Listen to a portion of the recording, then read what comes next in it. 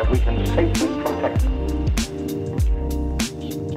You're listening to the Curious About Cannabis podcast. Special thanks to our current annual educational event sponsors, including The Workshop, CBD National, and Green Earth Medicinals. If you want to learn more about our Curious About Cannabis events, go to cacpodcast.com/events. And if your company would like to become an event sponsor, visit cacpodcast.com/sponsors to learn more. It's a weird year to be in cannabis, I would say. And I think like it reminds me of 2020 and the pandemic when like I was really busy and the lab was really busy and the rest of the world wasn't, you know? And it kind of feels like that right now for me in the cannabis industry, where like a lot of labs are closing, a lot of businesses are, you know, shutting their doors forever. And like, we just keep getting busier and keep getting bigger. And like, so, you know, like where the growth is happening, it's happening fast. Yeah. And in the rest of the places, you know, it's just a lot of change, you know, which like I love to rearrange my furniture. I love to experience anything new. But it is a weird time for this industry because, you know, we are like seeing all of the things that we expected to, you know? Exactly. Yeah. It's like all these things that we predicted from the beginning. It's like, oh, we're finally living in this, you know, this period where everything is maturing, and it's painful to watch because it's like people you know, that are going through all sorts of crazy stuff. And absolutely. It's definitely been a crazy, ever since 2020, it's just been weird. Every year's been weird. I don't know. Right. I feel like the pandemic gave us like an extension on like the kind of sweet spot of like getting high prices and, you know, being this weird in demand and overvalued product. I think that the pandemic gave us like a little bit of a stretch, and that maybe we would have been here where we are right now in 2020 if that hadn't happened. You know, but it's hard to say, of course, you know. I feel like for years, you know, we've been saying this is going to kill farmers in California, and it took years, but it did. And, you know, same thing with testing. We've been saying for years, we need testing. And then everyone says, but the labs are bad. And, you know, finally states are requiring testing and requiring accreditation and actually holding labs accountable and actually shutting them down. And, you know, like all kinds of things are, you know, just like I said, none of it's a surprise. Everyone said it. Most of us were ringing bells trying to raise awareness, and just now it's actually happening. It's total. Yeah. It's interesting. The past year, I've seen several big articles come out about cannabis testing fraud. And I'm like, this is great that you're highlighting. Wish you would have highlighted it like 5 years ago, 3 years ago. Right. It took just long enough that like we're still mad, you know, like it still isn't good enough because you know, we're like, well, you know, where was this when it was affecting me, you know? Right, when I was going through hell. All this. Exactly. So it's a tough place to be, because I see so much struggle in the industry, but I also still see all of the potential that we ever had before. You know, what's exciting for me is that public consumption finally is a thing in Colorado in teeny baby steps, but like the very first license where you can sell cannabis and consume it on site has passed. That business model still kind of sucks because you can't bring in your own cannabis to smoke. Just like at a bar, you can't bring a sixer. But like nobody knows how to do that yet. You know, nobody knows how to like not bring their own pipe. You know what I mean? Like at a bar, you can bring your own cigarettes. So right. It's like a strange in between. Yeah, but like you can't, you know, you don't bring your own glass to the bar. You don't bring your own booze to the bar, and that's, you know, kind of the same thing with this model. So it's like you can't bring your own Puffco. You can't, you know what I mean? Like you end up with all these weird rules that, you know, in time and with, you know, just consistency, we'll get used to it, but it hasn't been a thing yet. And then the licensed consumption lounges that are only bring your own Yeah. And they have no sales. Those are starting to show up now. So we've got a couple of those that are licensed, but it's starting to have a structure. And that's exciting for me because it's kind of the next step, I feel, for like the retail landscape. You know, because we've spent a lot of time pretending that it's all about medical. Right. And like medical use is extremely important, but we have given zero attention to real medical problems as an industry. Okay. You know, yeah, no. Lots of research is being done. It's not being done by us. You know, yeah, we're not. If we took medical seriously, like, yeah, there's a number of things that would have happened. That would be different a long time ago. Yeah. Exactly. And so, you know, so I am excited for that change. For public consumption to like become an established thing, because I do think it's the next evolution of the retail landscape. Like we have the liquor store model now. Great. And so the next move I really think is figuring out how do we socially consume and how do we make like a bite-sized social experience, like a drink at the bar out of using cannabis. And I think that that'll be really cool. And I think it'll actually benefit medical usage, you know, in the same way that, you know, cigarette taxes, you know, support lung cancer research, you know, like we have ways to fund some of these things. So I do have a lot of excitement about that change for Colorado and for all states. Like when I think about Vegas, you know, like if I could just smoke weed in that casino, right. I might want to go. I might want to stay in there longer. You know what I mean? Like I don't. Yeah, because all I'm trying to do is figure out how to get outside of those complicated buildings so I can smoke. And so being able to, you know, bring that experience around, that's the thing that I think I'm the most excited about going forward, because I think everything else will be about standardization and compliance and scale. And, you know, those things are like really cool if you're succeeding at them. Right. Yes. and if you're not, it's you know, it's the hardest part of the job. So yeah. Well, and it's funny, it's taken Colorado this long to get to this point. I mean, I always expected to see it happen, you know, at least like 4 years ago or something. And it's all in all, I've been a little surprised by the resistance in not just Colorado, but like Oregon, California, and other places. The resistance to, you know, public consumption. It's just, and it's something that was always going back to the early medical days. It was always this weird thing of like, all right, it's legal. Right. You have nowhere to do it. And especially if you're in an apartment or something where you have very little control over your situation. And if you have a shitty landlord who, you know, just doesn't like it, then you just basically have nowhere. It's odd to me that this has taken so long to finally get some traction. And it's a definition thing, you know. I think that what people really struggled with was, you know, and like I don't mean to, you know, dilute the value of medical use, but we really did legalize recreational use with a medical name. Most of the products, most of the consumption methods, most of the trends in the industry don't have anything to do with medical efficacy.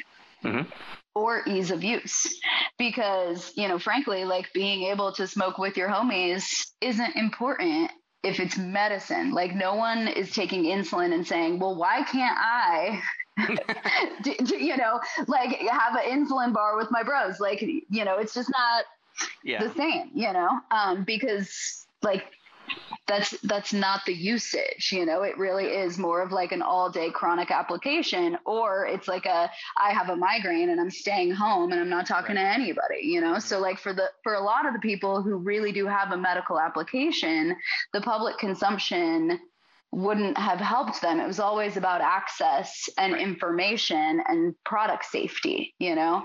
And for everyone else, it was a better alternative to alcohol. And a lot of the therapeutic value, different than I would say like straight up medicinal value, comes from the social benefit of using cannabis instead of alcohol or instead of just your own anxious self, whatever Right.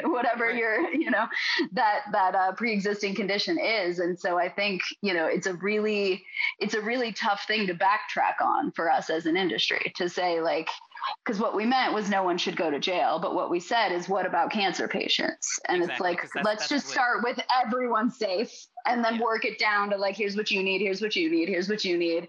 Let the people who need it the least pay the most to take care of the people who need it the most, but can afford the least. And we could balance it all out. But we started on the low end, and it's hard to build from that, So it makes sense that it took so long. It just is unfortunate because it puts us at odds with our roots, know? Right. Oh, big time. I mean, I've seen in the past several years, there's, and I think we mentioned this a little bit when we were, texting on Instagram, that there's kind of like a weird vibe now around all of the folks that kind of got into the industry around the same time, really early, 2010 and 2013 or so. Right. That really got in and have kind of ridden all these waves. There's a strange kind of angst that has built now in a lot of these folks. I feel it, where I'm like sitting here watching everything that's happened, and I've got really strange mixed feelings about it all. And there's part of me that's like, I'm happy access is increased, and obviously any step forward is good. But there's been so much just weird missed opportunities and things. Like, I'm glad you kind of distinguish the difference between medical use and therapeutic use. A lot of folks would say that's the same, but I actually like that subtle differentiation. It's subtle, but it's everything. Think about the things that you use therapeutically that you can't call medicine. You know what I mean? Like an ice pack. You know what I mean? Yeah. But it's not treating a disease or treating a specific condition. And then it's not chronic, which is what opens you up to this potential for self-medication that's responsible. Yeah. Because self-medicating anything chronically, I would say, is maybe not something that any of us are in a position to decide, there's risks and nuance there. And, going back to the public consumption thing that ties in with a lot of this, I hope that it drives a public conversation around, like, what is even adult responsible cannabis use? Like, what does that look like? That conversation, it really comes back to a conversation about intoxication. Mm-hmm. And it's been, I think, the standard for us as at least as an American society, to look at the difference between intoxication and high, or there's kind of like both are bad, but intoxicated almost has this implication that it was accidental, that that there was an appropriate amount of it that would have been okay, and you just just went a little too hard. Yeah. Whereas being high almost implies that at all is overdoing it, right? And then you look at just the substances that we're out there consuming every day, and someone saying that coffee makes them jittery and then they drink it anyway. Yeah. Is that high or intoxicated? And if someone takes if we're looking at alcohol, if someone drinks hard alcohol out of the bottle versus someone who has a can of beer 100% of the day, you know what I mean? Is just constantly drinking it. It's and so we tend to look at that same substance and different uses of it, but potentially even the same chemical accumulation and the same level of intoxication or highness. And we give it these social appropriateness factors, that kind of just are all rooted in is the activity that you're engaged in social or not? Because that's really, if you look at alcohol, and even with the way cigarettes originated, what makes it okay is you can do it with other people. You can drink a lot and binge drink even if it's with other people and you're fun. But once you do it at home by yourself, then it gets weird. Yeah. Or if you're an asshole. Right. And so it's that social nicety is a really key component of the social consumption that we haven't really addressed. And I don't think it's because people don't want to be around people that are high. I think it's that we have this pre-existing idea in our mind that because people do it by themselves at home, that's high. And it's not like catching a buzz, you know? So like, since it started out as this sort of solitary at-home secretive behavior, it just like got lumped into that category. Whereas like, you know, you can take your painkillers or do all kinds of other interesting substances. And if you're good socially on that substance, it's kind of allowed. And that's what's so wild is that we're all better when we're high in terms of being around other people. It's probably probably slightly better, or at least the same for most people. You know, there's very few. I generally hate other humans a lot less. Right. Yeah. And that's what's so exciting about all of the psychoactive changes in regulations lately is that, you know, it's been easy to brush it off as unimportant to address, you know, social consumption and like how people can get high socially, because it's also fairly harmless. So like when we just do it anyway, you know, no one's really getting hurt. Might be getting super high, but when we get into psychoactive substances, now like that social contract is more important than ever. And I think it's going to force us to start really talking about it. Well, and it's funny, as we talk about this, it highlights a funny thing about, you know, social groups and things, that we really only care about someone's substance use if it bothers us being the society, the group of people, whatever.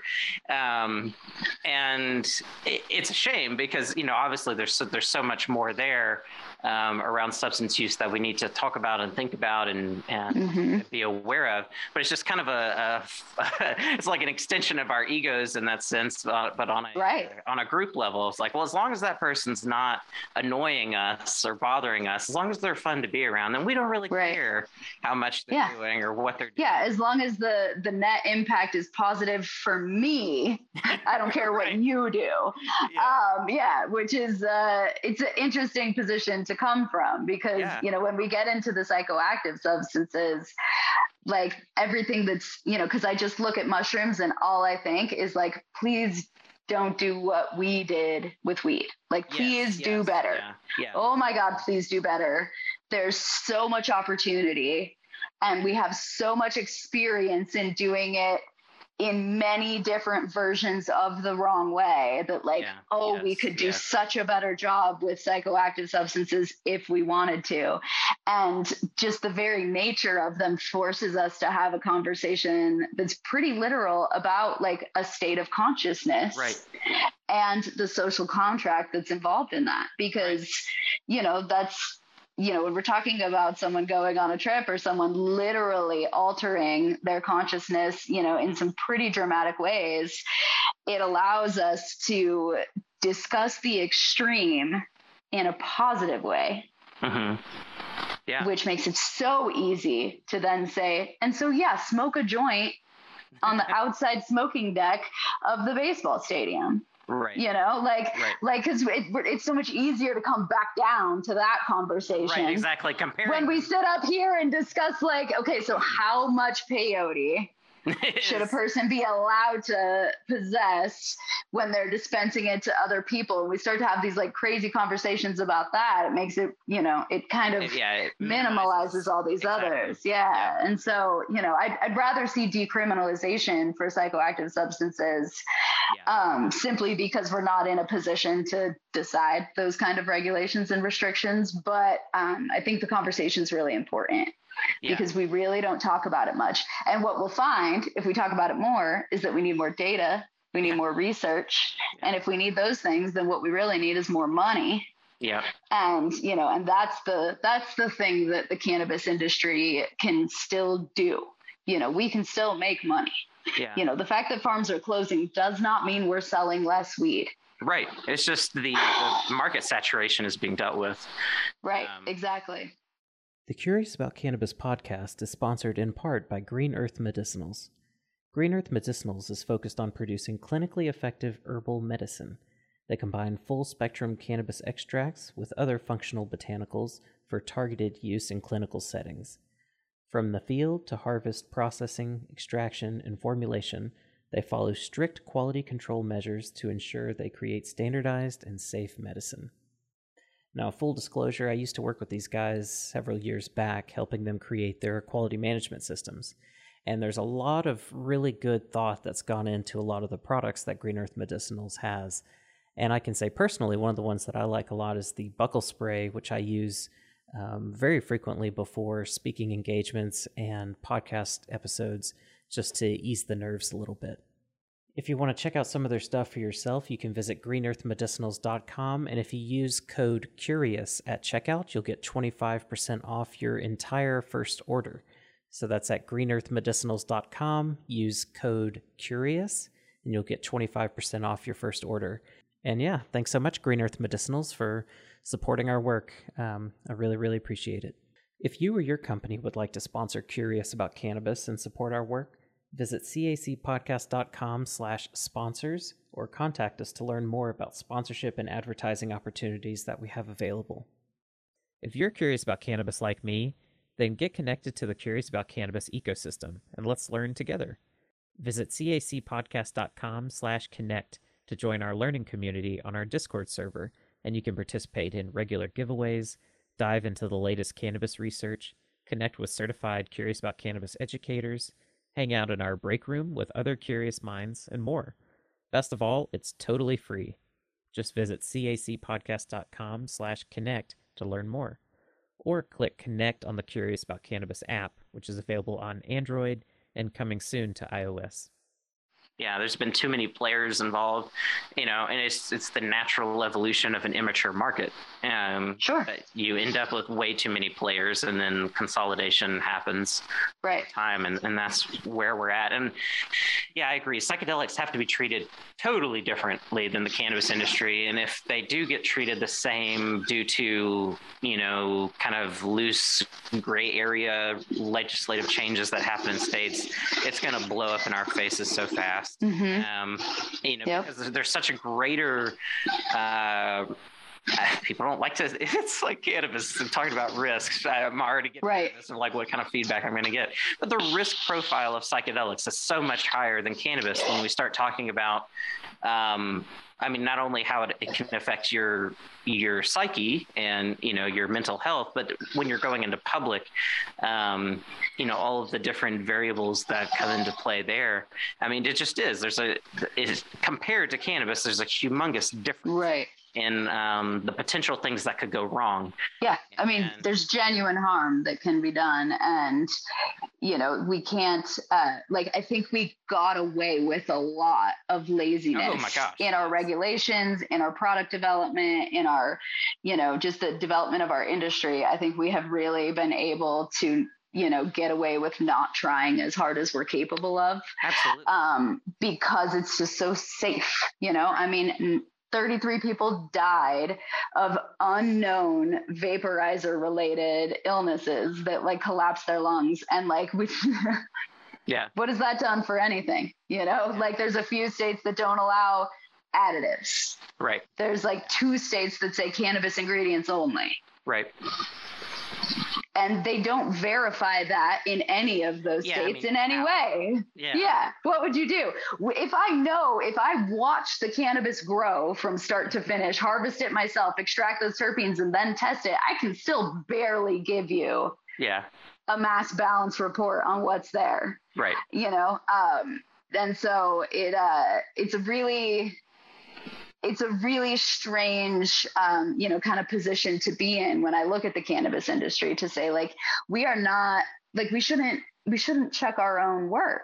Someone else should, but we do. We don't. We check the work. We write the work. We edit ourselves. We do all of it. Yeah. Mm-hmm. And so that that accountability factor is really missing, but people don't think it's missing because bad things generally don't happen. Right. That lab put out millions of tests for in Michigan for microbial content, total yeast and mold, and so those are the things that from the medical perspective, real important, right? Like I really don't want actually matters. Certain, like can I not have E. coli on my weed? Like I don't know what will happen if it's there, but I also do not want to find out. There's some things that are genuinely important, and that's an easy one to just say, like, we all agree we don't want, this microbial content, but like, so many samples came out of that lab that weren't tested at all and that would have failed potentially, and like nobody got hurt. Mm-hmm. Right. Except the labs and the businesses and the people who paid money for that testing, so like the consumer was relatively safe. We haven't had to deal with a product liability case. Not in like that matters. It's not like you see where, these, batches of lettuce are contaminated with salmonella, and there's been hundreds of, food poisonings, and several of them have been fatal. Like you don't hear that kind of stuff come out of the industry. And we've, even though the industry is still limited to a handful of states, really, in terms of full adult use legalization, there's a lot of data now. I mean, and sometimes the lack of data is data itself, in the sense of like the lack of any sort of thrilling emergency. I mean, the fact that E-Valley got so much attention and that really didn't affect that many people.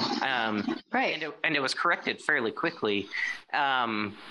If there were other things lurking, they would be blown up. I mean, right. If it's there to be reported on and blown up, it's there. And it's like, several years ago, I used to talk about mycotoxins a lot more. And I was like, we don't know about mycotoxins. There's no data. Well, now, California and several other places have been testing on them. And it's like, okay, in general, mycotoxins don't seem to be a big deal in cannabis. They show up sometimes, but now we have the data. It doesn't really seem to be worth worrying about that much. That doesn't mean start blasting moldy stuff all the time, but it does show that in general, as the industry is taking care of itself and running along, right, which doesn't seem to be a big health issue. And so it's, once again, going back to like where we are now, having like watched, we've basically watched a decade or so of the industry unfold and have participated in that. And it's just really, really interesting to think about where we are and the conversations that we need to start having, that we're ready to have now that, that we're seeing that the main things to worry about with cannabis, pesticides for sure, metals in vape cartridges. But now it's like, well, we know the manufacturers that make good vape carts. So it's like, you don't have much of an excuse anymore if you're a producer. There are like three main ones that you can use that you'll be fine. Yeah, we've kind of just, enough time has passed. Like you said, It's been an actual decade. So now we have this bubble where we need 10 more years to go by to find out if there are long-term side effects, because that'll be the next wave, right? So like what we're not seeing are like random occurrences of deadly risks that would be those short-term crazy, environmental issues, like we're not going out and eating raw broccoli. So we're not dealing with, salmonella risks the way that we might otherwise. And just the testing alone is probably sending a lot of that material to distillation and kind of, sort of self-regulating in that way. Right. Which is great. But then, we do have the next category of long-term side effects, because when you look at cigarettes, short-term side effects are fantastic. Lose weight, exactly. Reduce your appetite, lowers your stress. I mean, are you kidding? Make new friends. It had such great short-term benefits. And people used to not live long-term. Right. So the long-term benefits, just looks like being old. They just looks like being 45. Everyone died, So now that'll be the next big bubble, which is where I think we'll start to find out, because like I like you, I was like, oh, we don't even test for mycotoxins. So like, what are we doing testing for fungus? Because if the fungus is there, all I want to know is if there's a mycotoxin, right? Like the fungus doesn't concern me compared to the mycotoxin. And so, but similarly, I've never seen a mycotoxin come up on any test of material I've ever run before. Because I feel like you probably just have to have a lot of perfect conditions to, you know, to foster that. And it's maybe easy enough to avoid. Yeah. Right. I mean, people in general are not going out of their way to find cheap moldy material to. Well, it's kind of like once you know, so then you start looking for it. Like if you hear that salmonella is on broccoli, you just start washing your broccoli. Right. Exactly. Yeah. Not a big deal. Now you're fine. Now you can have salmonella broccoli and just wash it off, you know? Yeah, exactly. So it helps a lot. But then that leads, you know, to the next sort of category. And so then I have to start thinking about, you know, because if there's a long-term health risk, it's going to come from manufacturing. It's going to come from what I'm doing. So now it's the metal accumulation from edibles. Now it's terpene combustion. Yes. How much benzene does it take for you to develop cancer that we could trace back to dabs? How much of a neurotoxin, you know? What does it take to strip the mucosal linings of your lungs? You know, like how much exposure to high concentrations of terpenes and stuff does it take to start to, you know, degrade some of that, which then you would expect to see higher frequency of infection rates and stuff in people that are chronic users. And yeah, I agree. That's really going to be interesting stuff to see. And you know, something I've mentioned to folks too is, you know, we have a long history of interacting with the flower, but interacting with all of the types of products that we have now, you know, it's just different. It's just new. We just don't know much. Well, and we keep pushing for bioavailability, right? Like, So if we nano emulsify everything, if my cannabinoids are more bioavailable as the lead. Right. And it's like, you know, your body seems to tolerate the components of cannabis well in herbal form. And it seems like, you know, people have been exposed to hashish and stuff for, you know, a long period of time. So it's not like we haven't been exposed to concentrates. But yeah, it does really start to kind of make you wonder what we're going to see on the other side. And actually, this segues into something I wanted to make sure to talk to you about that just popped in my mind. I want to say it before I forget. Sure. It's not really, it's probably not so much related to user safety. Maybe it is. I don't know. You'll know more about this than I do. But I wanted to make sure to talk about Medusa stones and everything that has circulated with that, because people are starting to understand why their diamonds are coming out sort of chalky and cloudy and that sort of thing. So totally unrelated to what we've talked about before, but I want to make sure to hit this. I mean, maybe that's a thing. Yeah, we don't know. We don't know. So that kind of goes back to like the accountability conversation we were having, which is like, you know, we have this chain of custody with cannabis of like who holds it, but somehow the chain of accountability is not consistent with who's holding it, right? Like if something goes wrong, it's because of who had it last.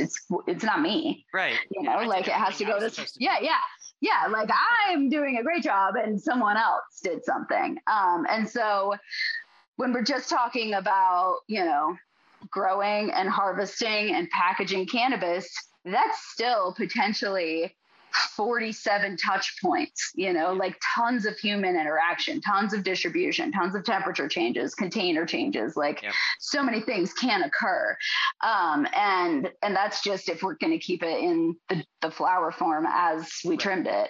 When we get into manufacturing it, touch points, my God, people are touching everything so much. So many they're touching it all. Yeah. And so every time that you change jars, you introduce, run it through a tube, tighten a gasket, you know, like someone following the exact same SOP as me, but that isn't me, is going to have slightly different outcomes in one area or another, even if it's just how much oil they get out of the jar when they scrape it versus how much I do.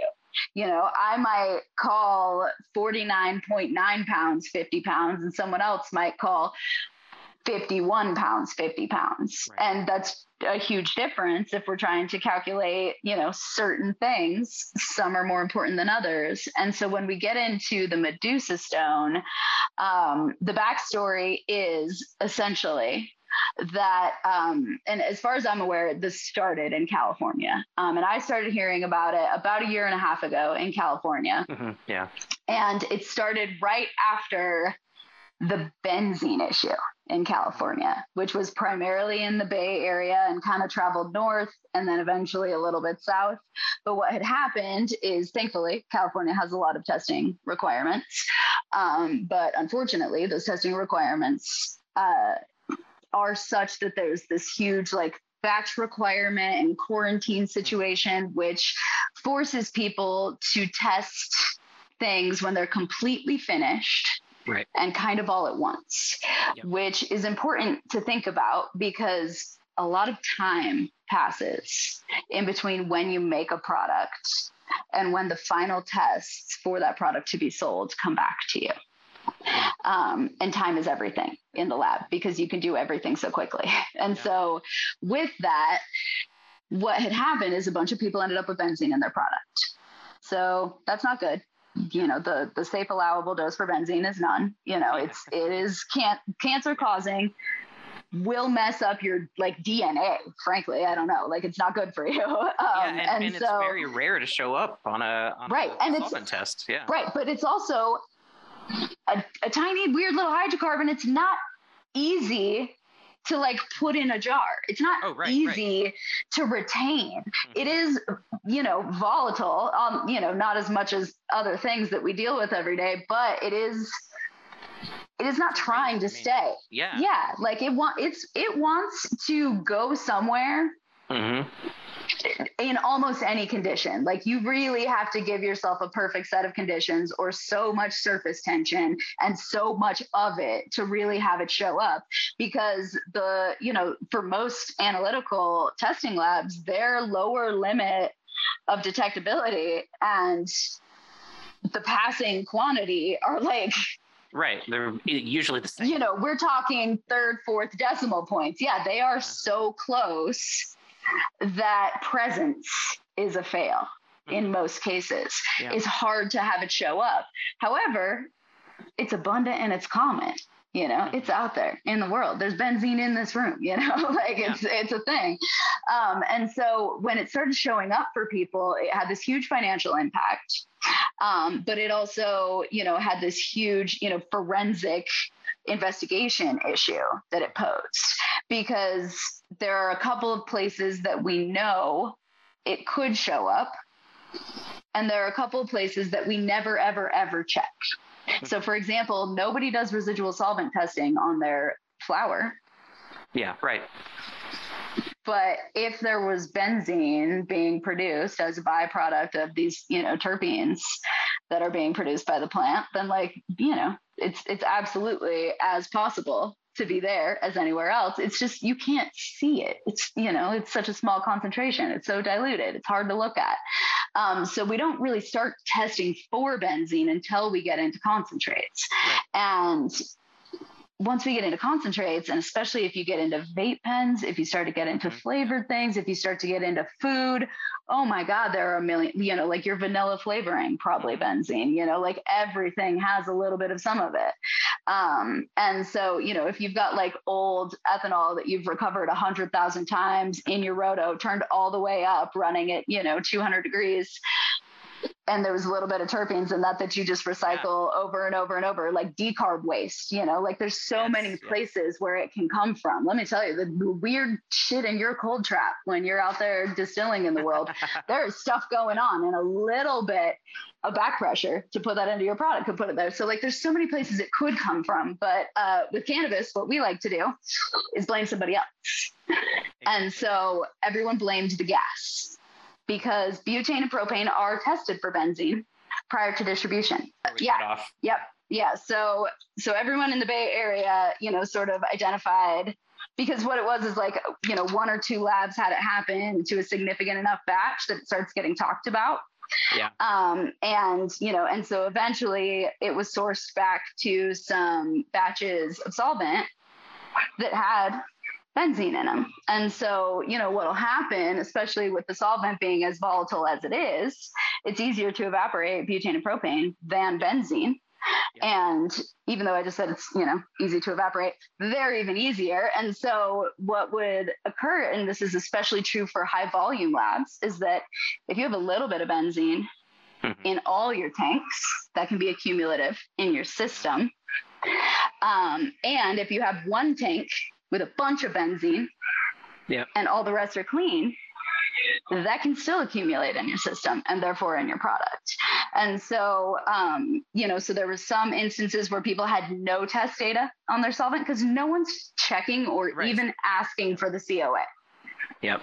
And this is an instrument grade product, which literally, is inherent in the name, but like it's not cleaned for human consumption because it's intended to be used as fuel.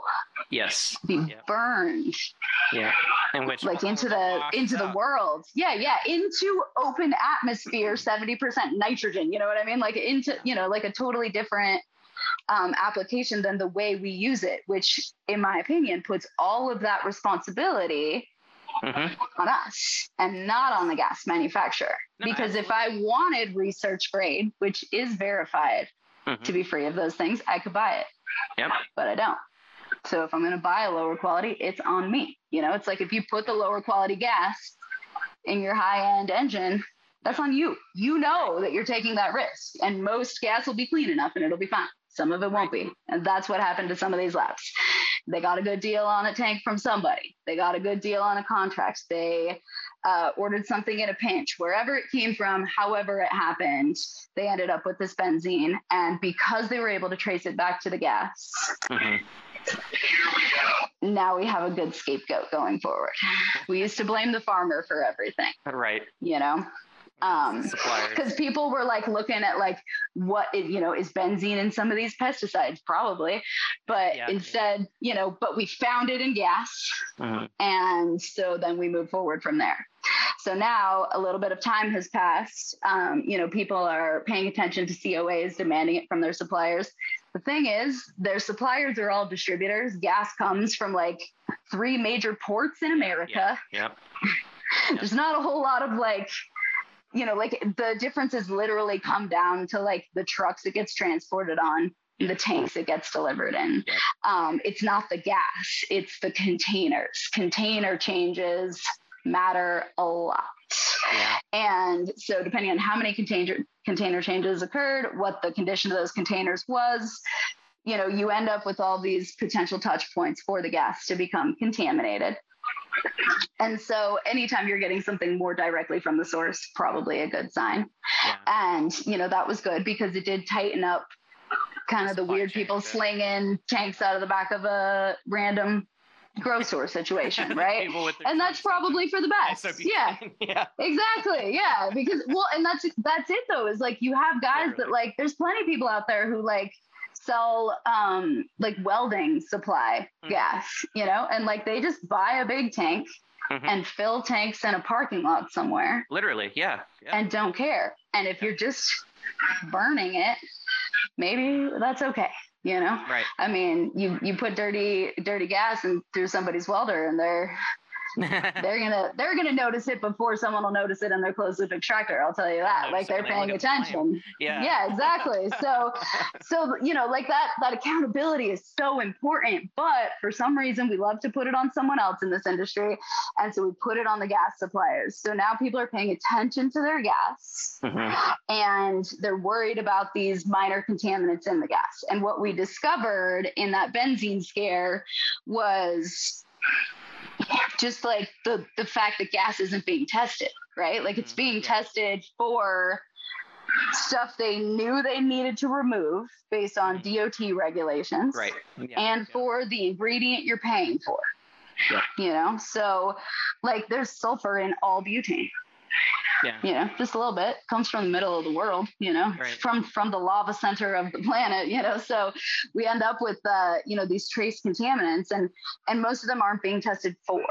And the only ones that we're going to see show up on tests are the ones we test for. Right. And we're only testing for like this weird short list of solvents based on what we told the state we might use, and what the state heard from someone's Department of Health is definitely dangerous, So we've got these like weird amalgamations of rules based on what we self-report, what they, impose extraneously, and then a little bit of like, this cross-industry information. Because when we look at something like ethanol and, like we've got these food grade versus isopropyl versus methanol, like we've got all these real obvious differences and these different grades, and it's so much more clearly defined based on its usage. But with these compressed gases, there just really isn't a lot of usage similar to what we're experiencing. And so when the Medusa stone phenomenon started picking up traction, which explain what that is in case anyone's unfamiliar. Yeah. So what that is someone who is crystallizing THCA is recognizing that the crystals are growing in a slightly different formation, which is important. And that when they remove the supernatant, when they remove the liquid from those crystals, the crystal structure falls apart. And by that, I mean, it either grows differently or like physically crumbles. And so what will happen is the crystal will like get all cakey and powdery and crusty on top. Or they will start growing like a weird kind of like almost cauliflowery formation in certain sections that people would say is out of nowhere. And what it is a variation in their SOP, and that variation could be caused by a change in their gas. It could be caused by an accumulation of many factors in their system over time. It could be caused by an individual batch. And, the difficult part of all of this comes down to like the forensic data that we just don't collect until you proactively. Right. And so then all we get to look at looking backwards is, the little scraps and pieces that other people put together for us. And so the Medusa stones are a problem, unlike the benzene scare, because this isn't a, like toxic contaminant issue based on the contaminants we test for. Exactly. Yeah. That's and the toxicity that's been recommended. That's not a claim I'm making. Don't at me. So it's not a benzene thing. It's not a thing that, like the product's going to fail and I'm going to lose all my money. However, what it is not the product that I want to sell, because I'm trying to grow a pretty crystal. I'm trying to grow a perfect diamond. And, crystal formation and crystal growth and crystallography and, just like that whole category of chemistry is the one category that's the least chemical and math founded, compared to most of the rest of it, because there are so many factors that you'd have to be able to consider and control for at any given time. And so, what chemistry is good at is predicting outcomes based on electromagnetic forces, based on polarity, based on, predictable factors. Whereas, the way that I think about, studying crystals and that crystallization process is that it's more like probability and statistics, because you do have almost at any given time two ways that something could go. And then it's just about like, is it more likely? Unknown, uncontrollable variables that you can't get your hands on. Yeah, and it's not, uncontrollable in theory, right? But it's like the ideal gas law. Like you don't have ideal gas. So like there are hundreds of equations that are like filling textbooks all around this world about ideal gas law that are for what? for nothing. Right. It gives you a you baseline to think about it conceptually. You can, apply that to your black hole predictions, because it's not relevant to the barbecue cylinder that's in my backyard. So we end up with, this conflict between the theoretical possibility and then the real world, real time experience that we're having in the lab.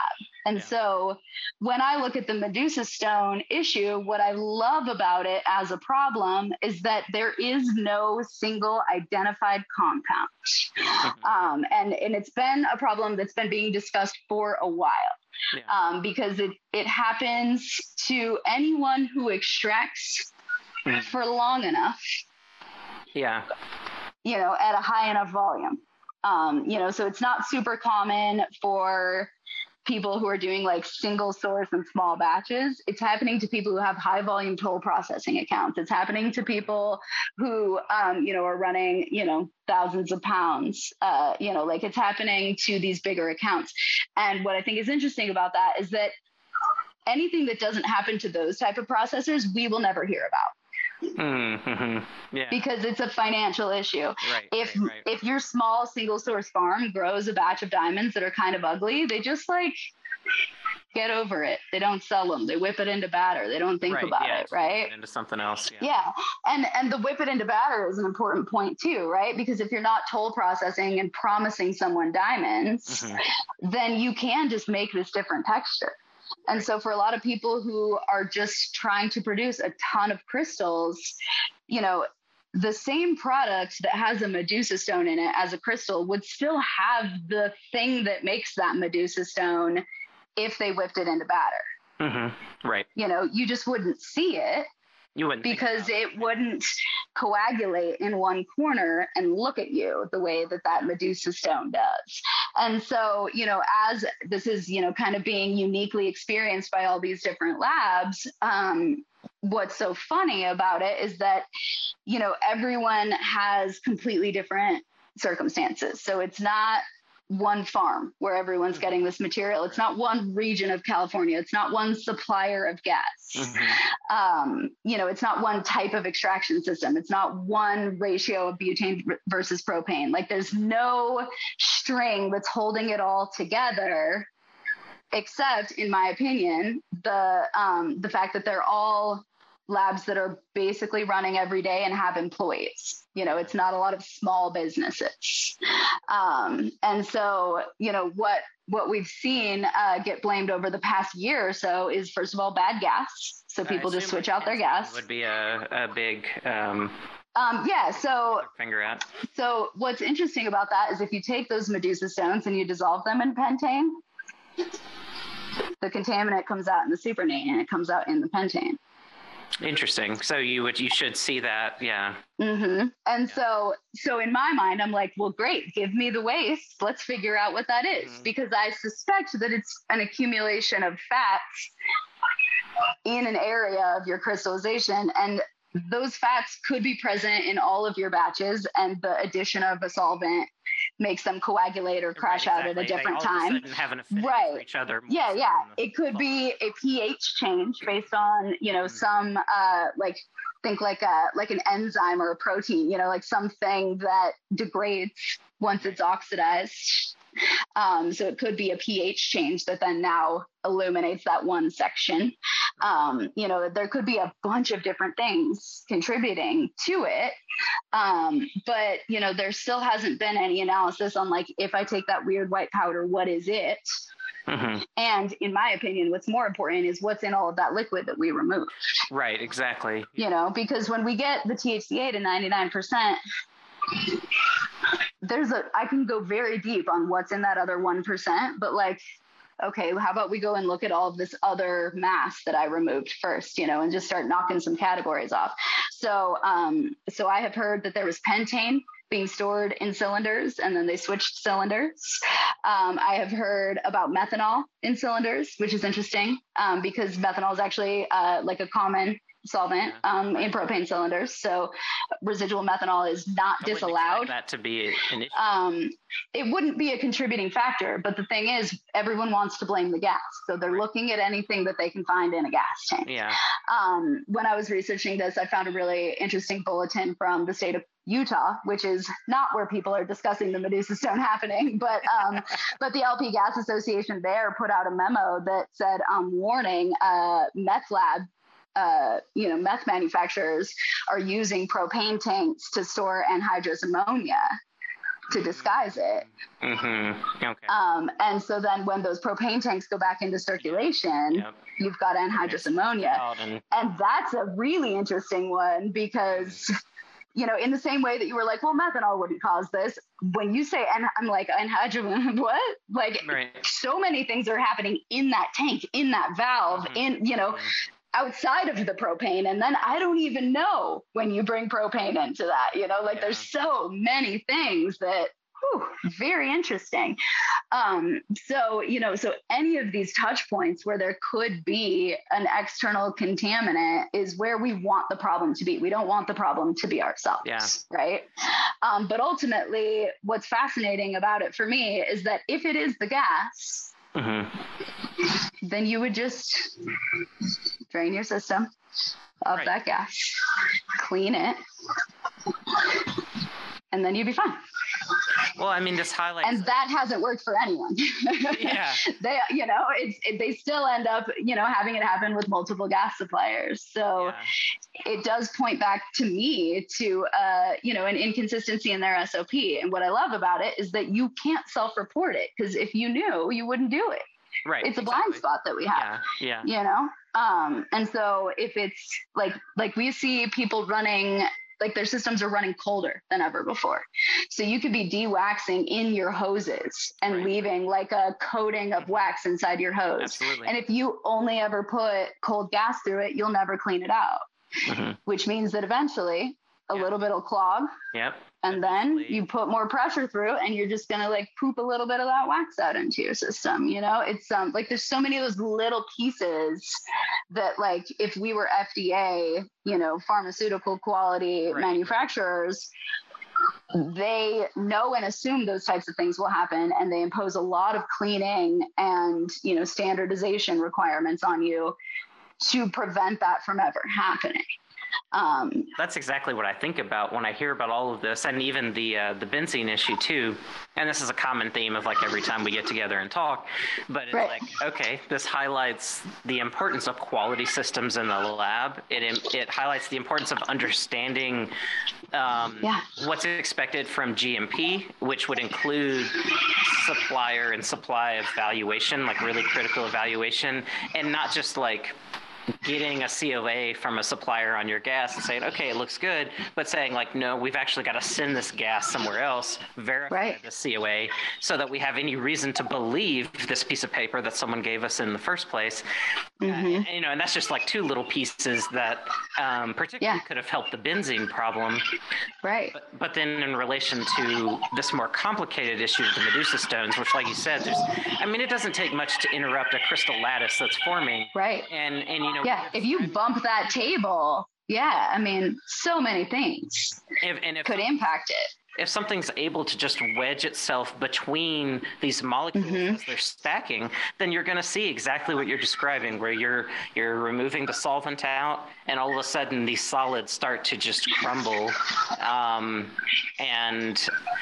It highlights the type of process validation that really needs to occur in these labs. Right. Like, it's not good enough that you've been able to do the same thing and get the same product for a while. Like, you've got to understand why you're getting to your end product and what needs to be controlled throughout the process to ensure that final outcome. And like you said, we have blind spots. And the way that you investigate those blind spots is you have to do your own work to start to manipulate variables, change cleaning schedules, do all these things. Good records, which is another part of GP, just the record traceability of what you're doing so you can actually understand. And it's not just kind of like, I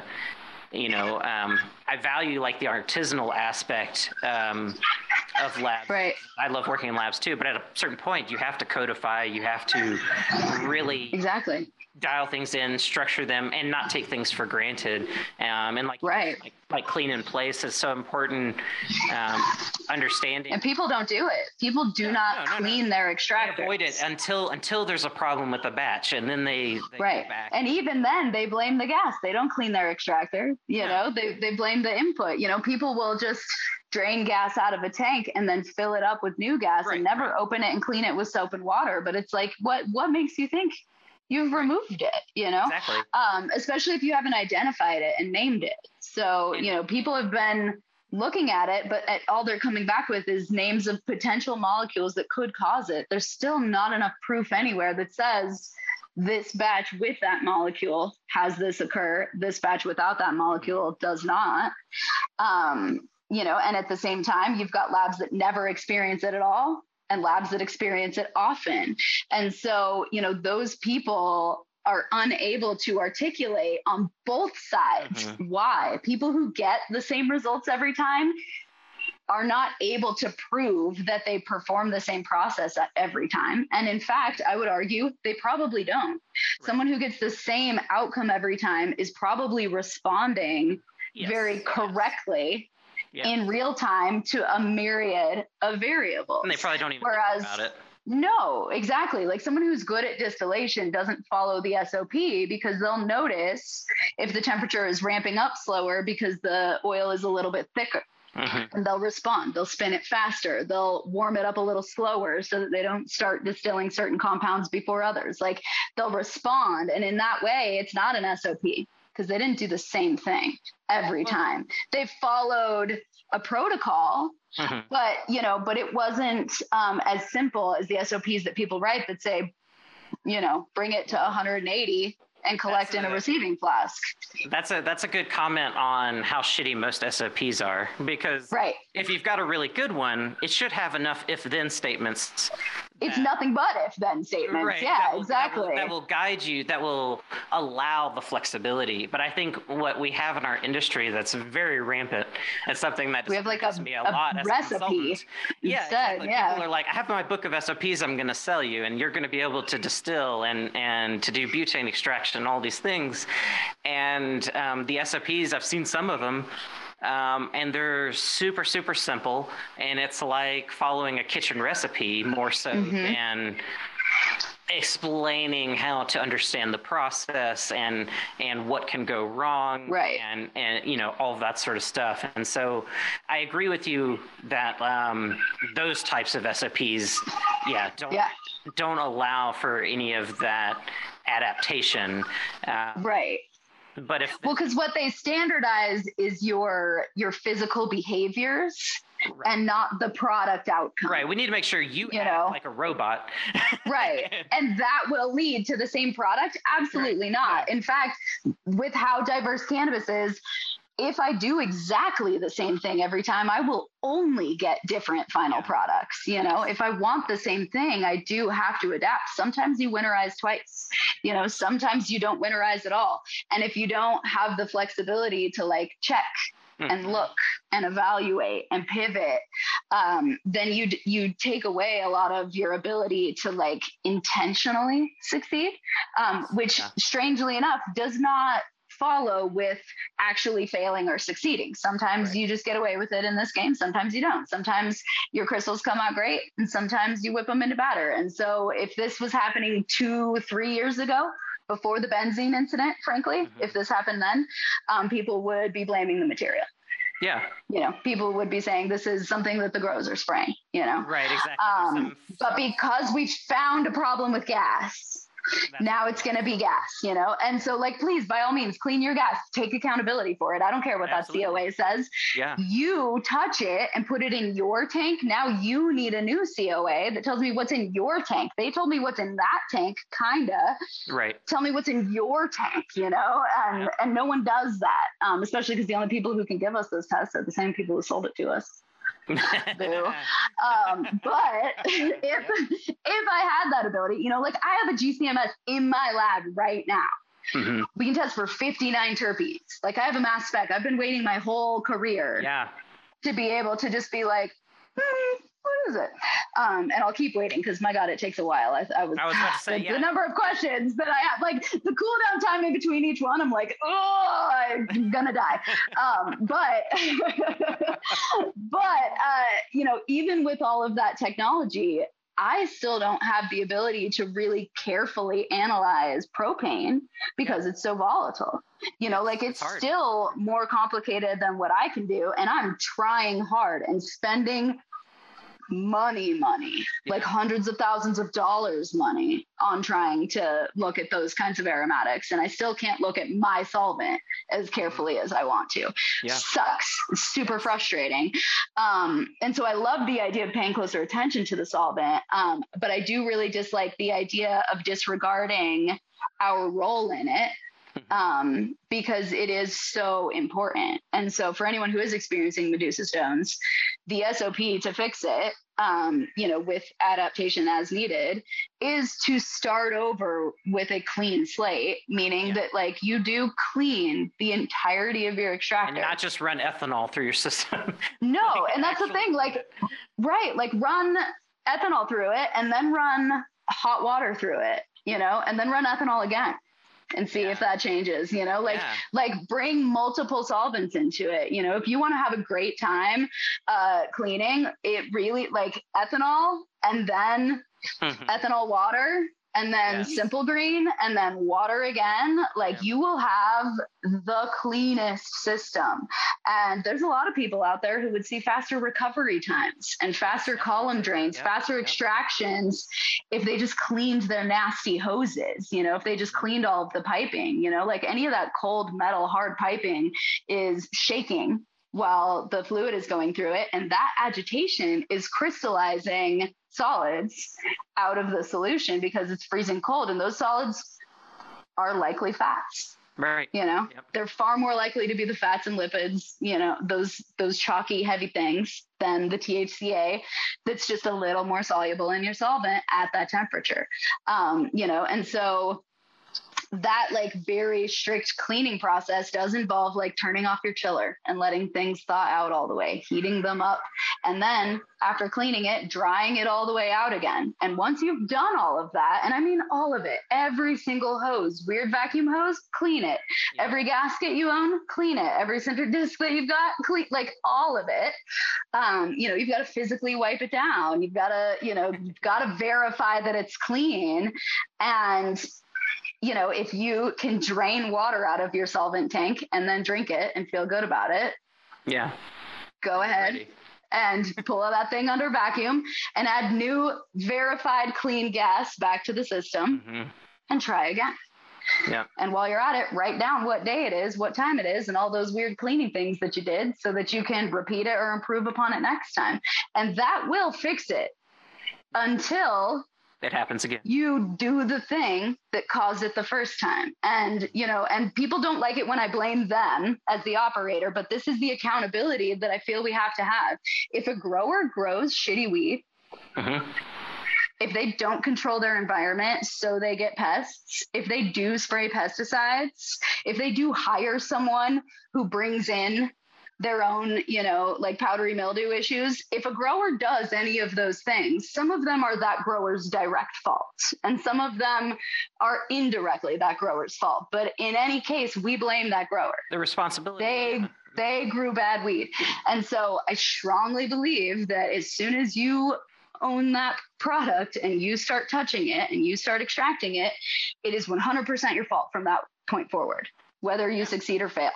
And sometimes you aren't in control of that, and it is still your fault. You know, the fact that you couldn't be or were not in control is your, you know, responsibility there. For the outputs of that lab. Right. Like, and so nobody wants to hear that, like, they didn't clean well enough, and so it'll keep happening. But, like, prove that you did clean well enough, and we can talk about it. And so, you know, it could be caused by these trace contaminants in the gas. It could be caused by trace contaminants accumulating in your system. It could be caused by something weird that no one is admitting to or talking about.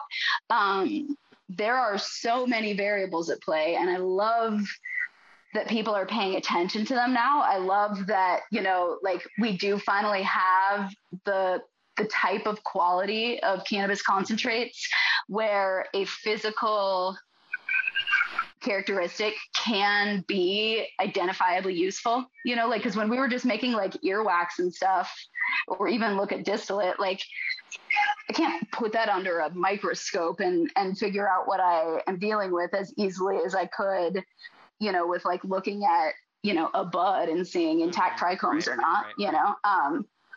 So like, you know, in terms of identifying quality, it is really cool to be at this like crystalline level where we can make extremely pure products. But all it should do is remind everyone that we have always been making products full of Medusa stones. Yeah. Like forever. We just never did a good enough job in the past to have a repeatable product outcome like a crystalline THCA diamond. Well, and most of the prior extracts are highly heterogeneous products in the first place in terms of like chemistry. So yeah, you would never really think about it. And so it's just, things have gotten to the point now where you're so focused on purity that now new qualities are emerging that you got to pay attention to and notice. Yeah. And it's fascinating because the people who this happens to, I think, would probably tell you that they're not focused on purity. They're the kind of people who would tell you like it's about that full spectrum and all those other ingredients. But at the same time, I'm like, well, you know, out of respect to all of those other ingredients, you're going to have to compromise sometimes on the appearance, on that outcome, you know. And like that's something that I think the rosin community does a better job of, where they're just willing to say like sometimes it doesn't work out even if the weed is good, and we're just going to pay more for when it does because we value those qualities. You know, the race to the bottom doesn't serve you if you want diverse inputs and identical outputs. That's hard. You know, it's a tough problem to solve. It's exciting. Like, I love that people are paying attention to it. I love that people care because, you know, like I said, there generally are the people that, you know, they aren't doing that type of, you know, high intensity chemistry in the first place because they do appreciate the full spectrum value. But it does show up, you know, like I hear people talk about melting down their CBD now and commenting on if it changes colors when they melt it down. And like, these are still people who wouldn't consider themselves chemists, but I'm like, you are so close to like just caring about chemistry and embracing it. You know what I mean? Because like, like we're so close to like the really fun part of the conversation. And it just sucks that, you know, it tends to come out in this sort of, you know, circular blaming scenario where someone has to be at fault in a negative sense, you know, rather than just let's work together, figure this out and move. Because I've been a proponent all along of like, whatever the issue is, soap and water will fix it, you know, and that's like a general term, but you know, the idea is that if it was weed that caused it, or it was gas that caused it, clean your system and start over with new weed and new gas, and you can move forward. And then let's continue to spend so much time and energy figuring out what that weird thing is over here. But I don't see people testing that Medusa stone. You know, I haven't had anyone say this is in the thing that's crashing. They're all looking to a solvent mechanism, which, you know, does make sense because it would affect the crystallization. But the idea of like a teeny tiny amount of like a weird amino acid versus like a 45-degree temperature swing between your first run of the day and the last one. You know, like, I don't know, like some of these are more important than others, but only a few of them are being tracked. So it's a cool thing to watch us kind of like stumble in these rudimentary ways when we're at the top of our game. Like the best people, the highest volume processors, the people with, you know, the biggest staffs and, you know, multiple extractors and huge processing contracts, that's the people it's happening to. And I love that because unless it happens to them, we never get any of this data. You know, that's how it gets funded. Yeah, no, absolutely. And how it draws all of that attention. I mean, I feel like a year from now, we'll probably have a much better understanding of the variables influencing that. And I agree that if I don't know a ton about this, you know, I do some extraction, but that's not the world that I'm heavily involved in. And so, but just thinking about all these variables and chemistry and everything, it does seem to me that it would be likely that there are multiple things leading to the same end result, that it's probably... I mean, if you want to think about it in like, you know, because you come from analytical chemistry. So I would say that the extraction that you do in analytical chemistry is the most appropriate for this exact type of problem, right? Hold on, dab real quick. Yeah, no worries. But with analytical chemistry, like think about sample prep, right? Right. So many solvents are likely acceptable for a given sample prep and a given column, and, you know, whatever other, you know, factors you're going to consider in your method. But there will be one or two that are the best for that particular sample. That application. And the way that we figure that out is by doing all of the other ones also. Yep. You know, like you figure out if you want a methanol prep or an isopropyl prep or a water prep. Validation. When you exactly. Figure out what to exactly. do. And so when I say, so when I say we don't have SOPs, I mean that we have not validated our method, because we do have, you know, actions that we take. We have behaviors that are repeated, but we don't have proof that those behaviors lead to those outcomes. Yeah. And so the extraction in the analytical world, you know, if you're trying to break it down from many compounds to one, you have to start with all of the extraction options on the many. And then for each one, you extract it again, all those times. And you keep doing that until the pattern shows you that with these solvents, these compounds are concentrated. And with these solvents, these compounds are concentrated. And with these solvents, crazy shit happens, destruction happens, data is lost, you know, like there's all these directions it can go. And the only way that you ever trust that these ones that worked well actually work well is by having proof of failure. Yeah. You know, like we figure out the boiling point by burning it. You know what I mean? Like we have to go beyond it to make sure to know where it is. Yeah. that was just the boiling. So like you have to fail. Yeah. You have to fail on purpose. It reminds me of validating analytical methods for infused products and edibles and stuff. Because back in the day when we were first wrestling with that, it was like, okay, we're going to take this brownie or gummy or whatever and prepare it in all these different ways. And you see your terrible extraction efficiency with certain methods, and then you see it get better or worse, you know, and you're like, okay, I now know which method is giving me the best extraction efficiency. So we're going to like move towards that direction, manipulate more variables, do it again in a series, try to see how we can get that boosted up even more and even more. And that's how you start to learn about, you know, all of these little kind of tricks that you do in sample prep to get your separations the right way and to get the cannabinoids to move into a certain fraction of, you know, of these liquid extractions and things. And so, I can see a lot of parallels there. And I agree. I think there's a big validation problem across the board with all cannabis production in general. It's like we've gotten to the point where we've got a lot of processes that quote unquote work. It would be nice to see, I would love to see a cool, peer-reviewed study that just took all of the common methods, even if you just focused on like butane extraction, you know, there's all sorts of setups and different processes just in that system, and just compare them, just like literally, you know, that has not been published. Like there is not such a, I'll tell you what, simple a friend of mine works in the cannabis industry as an extractor, and he also produces his own music, and it's got terps. If you guys want to check him out on Spotify, on Instagram. But he released a song called C4H10. Okay. Yeah. And like the bridge might not be the correct word. I don't do music, you guys. But like it talks about, like the consistencies, and like if it's too dark, it got too hot, run it, and just like all of these different, like if it looks like this, then it wasn't this, and like run it colder, run it faster, keep, like all of these like instructions. And I'm like, you know what?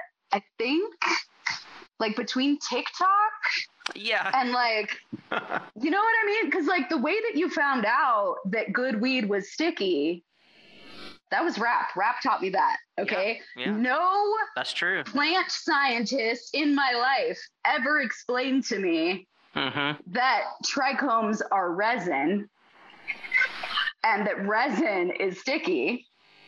Yeah. If someone would have explained it to me like sap on a tree, I would have understood it much sooner. But instead, I was under the impression that good weed is sticky icky. You know, like that's the place that I sourced it.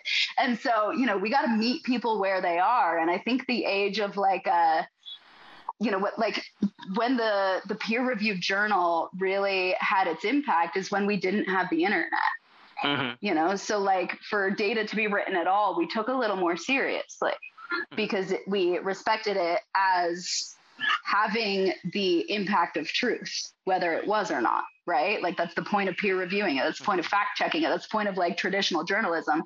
Traditional journalism is gone. And, you know, the new method of information transfer is information overload. Exactly. Just get it to people as fast as possible. Right. And so it's like almost the more citations you have in your paper, the less valid it is. You know, it's almost like it's too much information because now I have all these points to pick at and pull apart. And, you know, and so I think that there is this like peer reviewed nature of like consumer standards that we can establish. And I think it's, you know, maybe pop culture is how we do it. You know, going back to that social consumption thing, I think that maybe that's how we figure out, you know, like what's cool or not, you know, because we do that to ourselves with alcohol, right? Where like, we know that if you're drinking vodka Red Bull, that is a different thing than a glass of Merlot, and we judge each other accordingly, you know, and we like the social construct is there. And even if you don't understand that it's because that sugar is so dehydrating, which makes that alcohol cause more brain damage by volume than the other one, you know, like you don't need to understand all of that. But if you did, you know, then the social niceties, you know, would have come naturally to you. And so it's like, we do have that potential to communicate it. It's just so hard when the people who want it the most sound like us, you know, because then everyone's like, well, of course you could do all of this, you scientists, you know, and you get like people don't want to associate themselves as the scientists, but we all are. Yeah, everybody cares about science. Everybody does science. Everybody interacts with it. The first thing I teach in my workshops is everyone is a scientist, and especially kids. And it's a matter of how you think, not what profession you have or anything like that. And I like the idea of a cultural push for a different type of like peer review, you know, like an industry. And there's some groups that have tried to do some stuff like this, that have tried to do more or less like casual research, kind of pop culture focused kind of quote unquote research that's not going through traditional scientific journals, but it's being treated in a similar fashion, you know, that there are industry quote unquote experts, which I always hate using that word, but you know, that are reviewing this stuff and trying to provide input and get that information distilled. And so I think that can take many forms. I love the idea of that form being music. As a musician myself, I'm like, I definitely am going to go check out. Yeah, I'm going to send you these songs because you'll love them. He's got a bunch. But I love how low key it is because it's just like a good beat. You know, and if you just like dab, then you just be like, yeah, got it too hot, get it cold. Well, like you're just like, of course, this sounds great. You don't have to know the chemistry, but if you do and you hear that, you're like, this is an SOP. This has more details in it than most SOPs. You know, and you can have that for free. I've thought about even for the podcast, creating a side channel or something. I've wanted to do this for a while because I do it for myself when I'm editing, where I'll take clips from episodes and then put music behind it, and just it takes on a different quality because you kind of get into this groove while you're listening to people talk, and it just kind of hits differently. And it's something like I'll pull up lectures from people and then find good like chill hop beats or something on the side and run. It changes it completely. It completely changes it. Yeah. And so yeah. Think about a movie, like the soundtrack is the entire tone. And I think that's the problem, right? Is our tone has, like when people hear me talk about cleaning their extractor, they're like, Murphy is yelling at me again. Like it doesn't sound supportive, even though in my heart, I'm like, I will come help you, clean this extractor. Like I would love to see how much weird stuff comes out of it. It's gross, but it's fascinating. Like the scientist in me is so about the data that I tend to steamroll the way people feel about it. And, and I forget that there's like this. Yeah.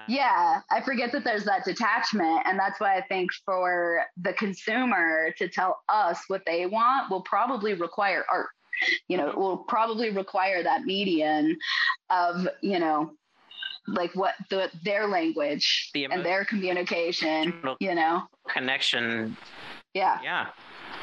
Because it's working for food. You see that organic produce. You see this like hype around a farmer's market. Bookstores are coming back. People are willing to, like communicate their, what's important to them, their standards and their morals, their ethics.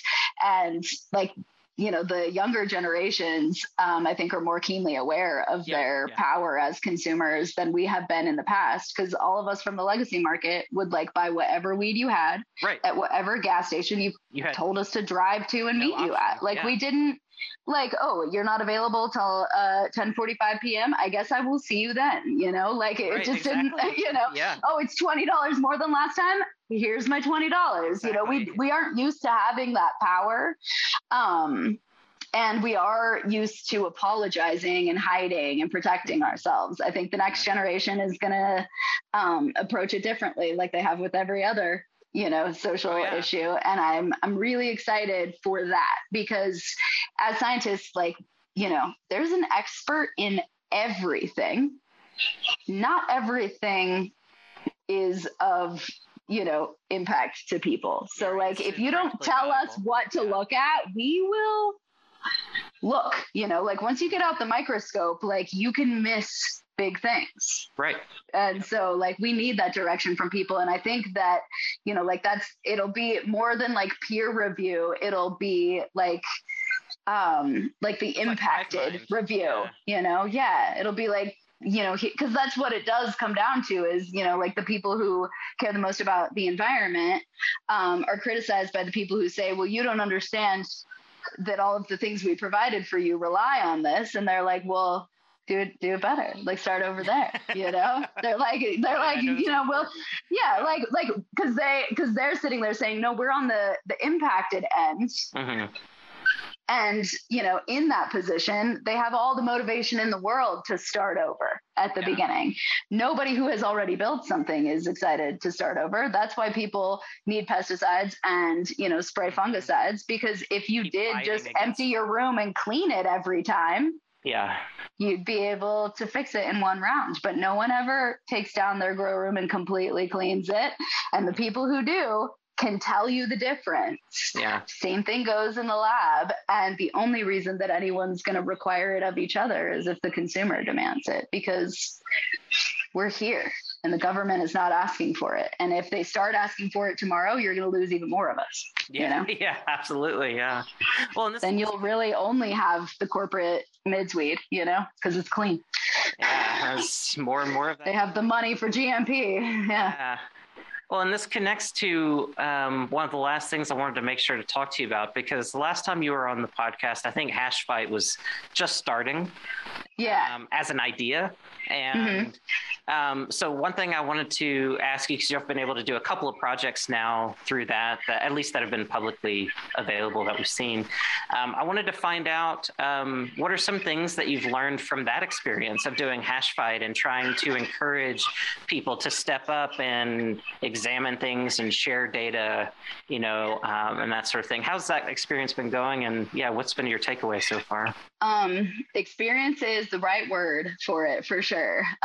So I'm not involved in Hash Fight anymore right now, which is I think like the thing I've learned the most about throughout that experience is that, business is business, and science is so much more fun. Yeah. When it isn't business. Yeah.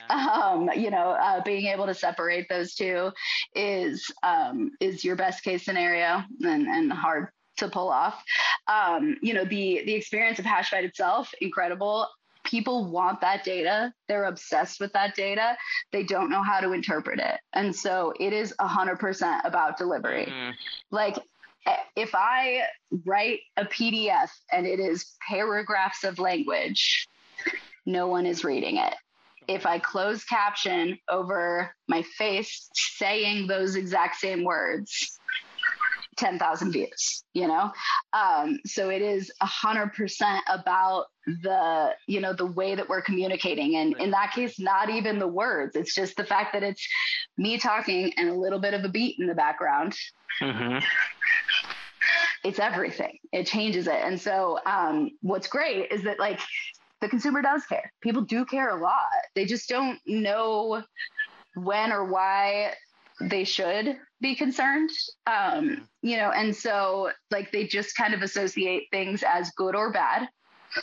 And sometimes that's in a general sense, and sometimes that's good or bad for them, and it just depends, So you'll hear people say, I only smoke solventless because it's pure.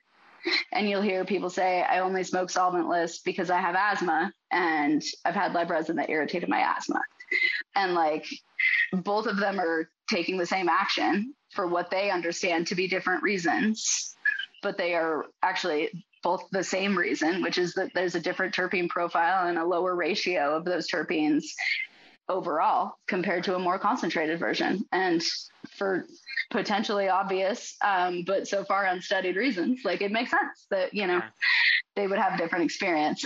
So being able to bridge the gap between like me saying, oh yeah, the terpene number is completely different and the other volatiles are completely different, and them saying it hurts my throat a little bit when I dab is huge. And what's even more important is that when they say it hurts my throat a little bit when I dab, none of that means that the solvent extraction method is responsible for their throat hurting. That's all still about the terpene concentration, And so the exciting part of Hashbite is like, we have both problems.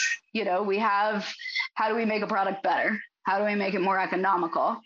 And then we have, how does that impact the people who consume it, or does it, right? And so what I loved about, some of these experiments is that like people will tell you what they want. So when I go into it, I'm thinking I want to compare two pieces of equipment that are really similar, because those differences would be exciting to me. Right. And everyone else is like, shiny metal is shiny metal. They want to see a bicycle race a car.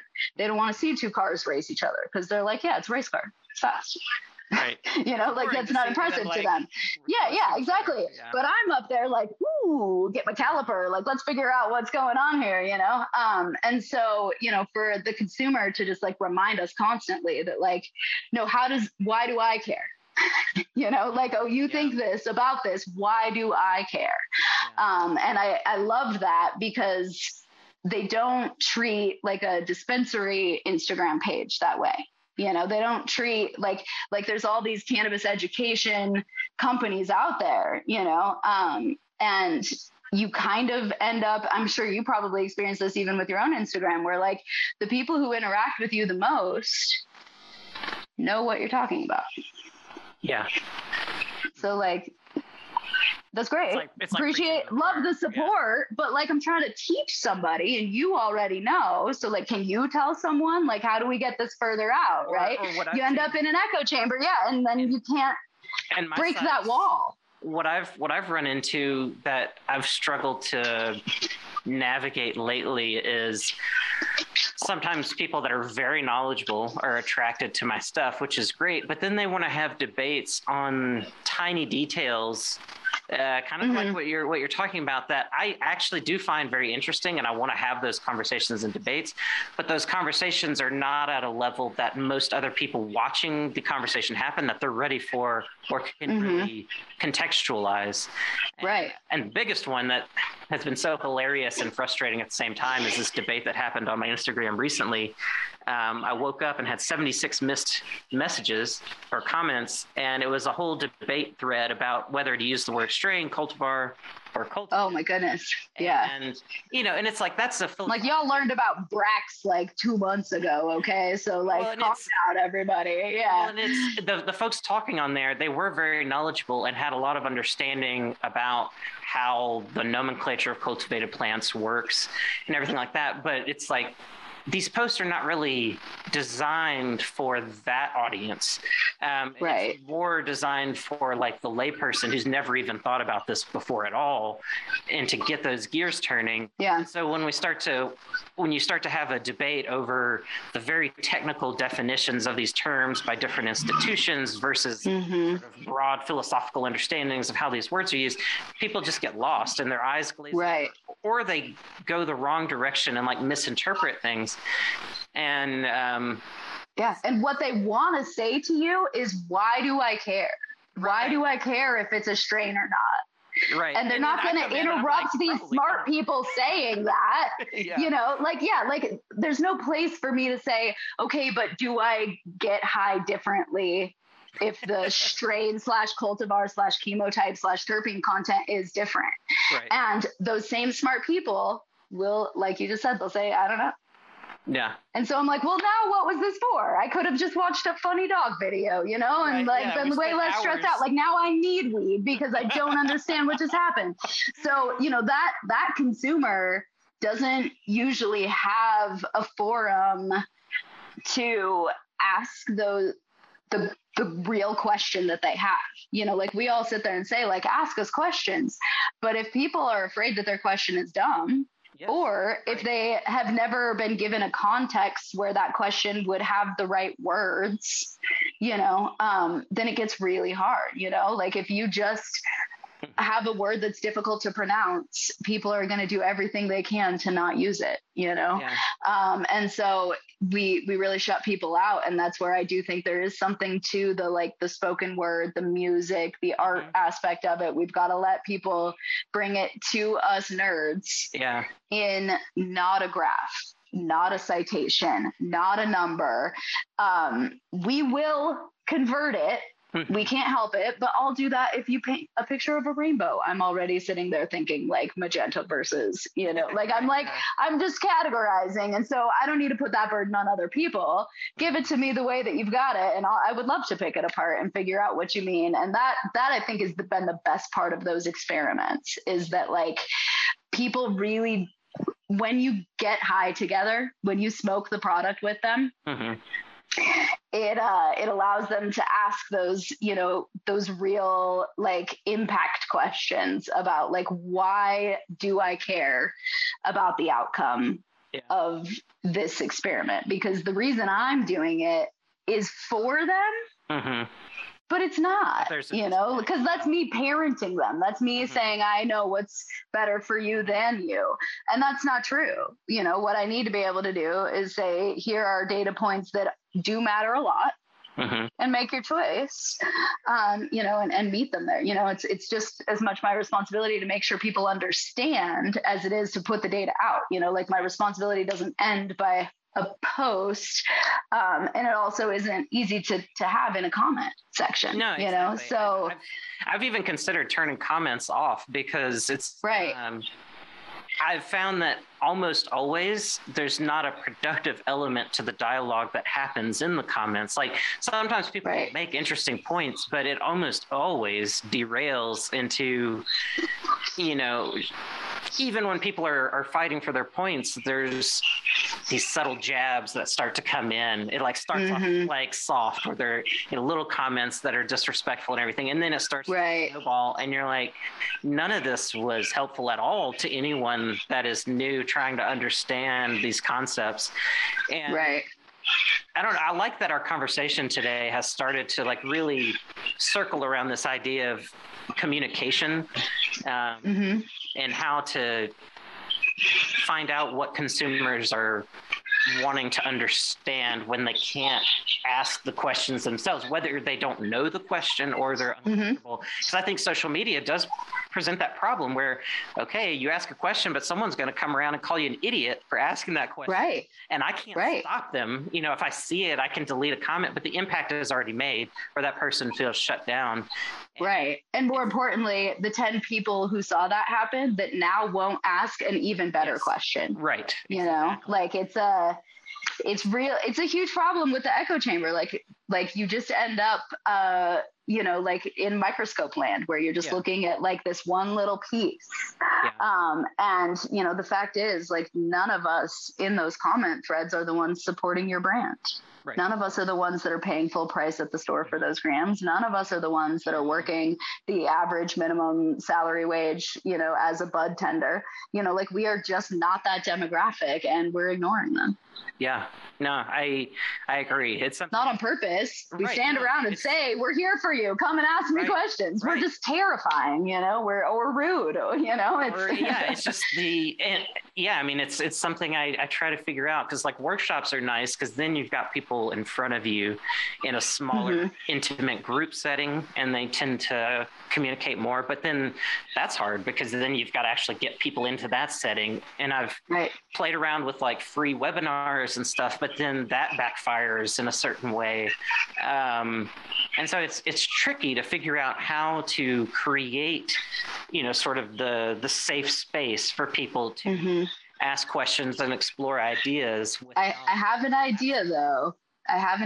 This is my suggestion for everyone, is that if you make cannabis products, you should consume them with the people you sell them to.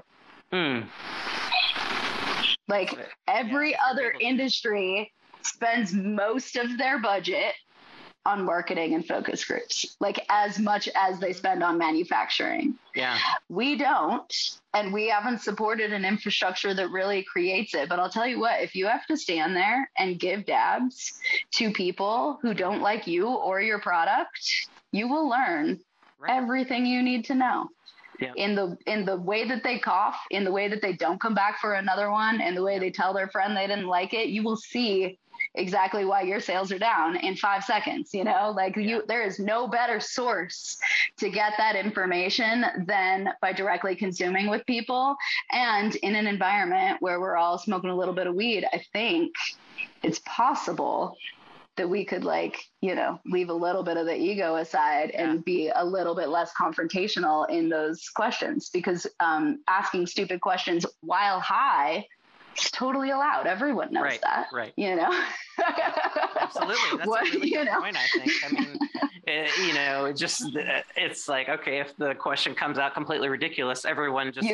You're just like, oh, I'm high. Whoops. Yeah, it's fine. Exactly. So it allows a safe space. Yeah, I think that the social consumption is like the next best tool and, you know, research area that we've got, because, you know, what we have done is smoke weed by ourselves, grow weed by ourselves, extract weed by ourselves, hide it from everyone, you know, like wrap it in 100 layers of plastic, you know, and ship it as far away from yourself as you can before you get paid for it. And so, like, if we, you know, when people talk about being single source, you know, when we think about the food, you know, cycle of like going farm to table, you know, it's easy to apply that to a grower, but like if you're manufacturing goods and you're not out there seeing what it looks like when people consume them, you are missing a huge piece of the puzzle. And whether that is a piece that you need to react to on the manufacturing side to produce it differently or make it differently, or if it's just telling you that you've been marketing it to the wrong audience. Right. Yeah. Like, get that data, get it. Yeah. And don't just rely on like contracted salespeople to tell you that stuff too. That's another trap that companies fall into, is they're like, well, I have my sales team that goes out and is managing accounts and blah, blah, blah. But no one will care more than you if you're, you know, behind that product. If you're you own the company or you run the lab, you're right, or whatever, no one's going to care more than you. Exactly. And no one has a more honest opinion than someone who paid full price. Yes. You know, so like that's who I want to hear from, you know, not the person who got it for free and said, yeah, it was great. Because what am I going to say? It was free. It was free. You know? Yeah. It worked. Like, you know, in terms of value, good enough, you know? Yeah. So I think that is really the next big change for everybody in the way that we collect data, in the way that we use it, in the type of data that we start to pay attention to. You know, I mean, we could have a better vape cart delivery mechanism that doesn't inherently include heavy metals if we wanted it.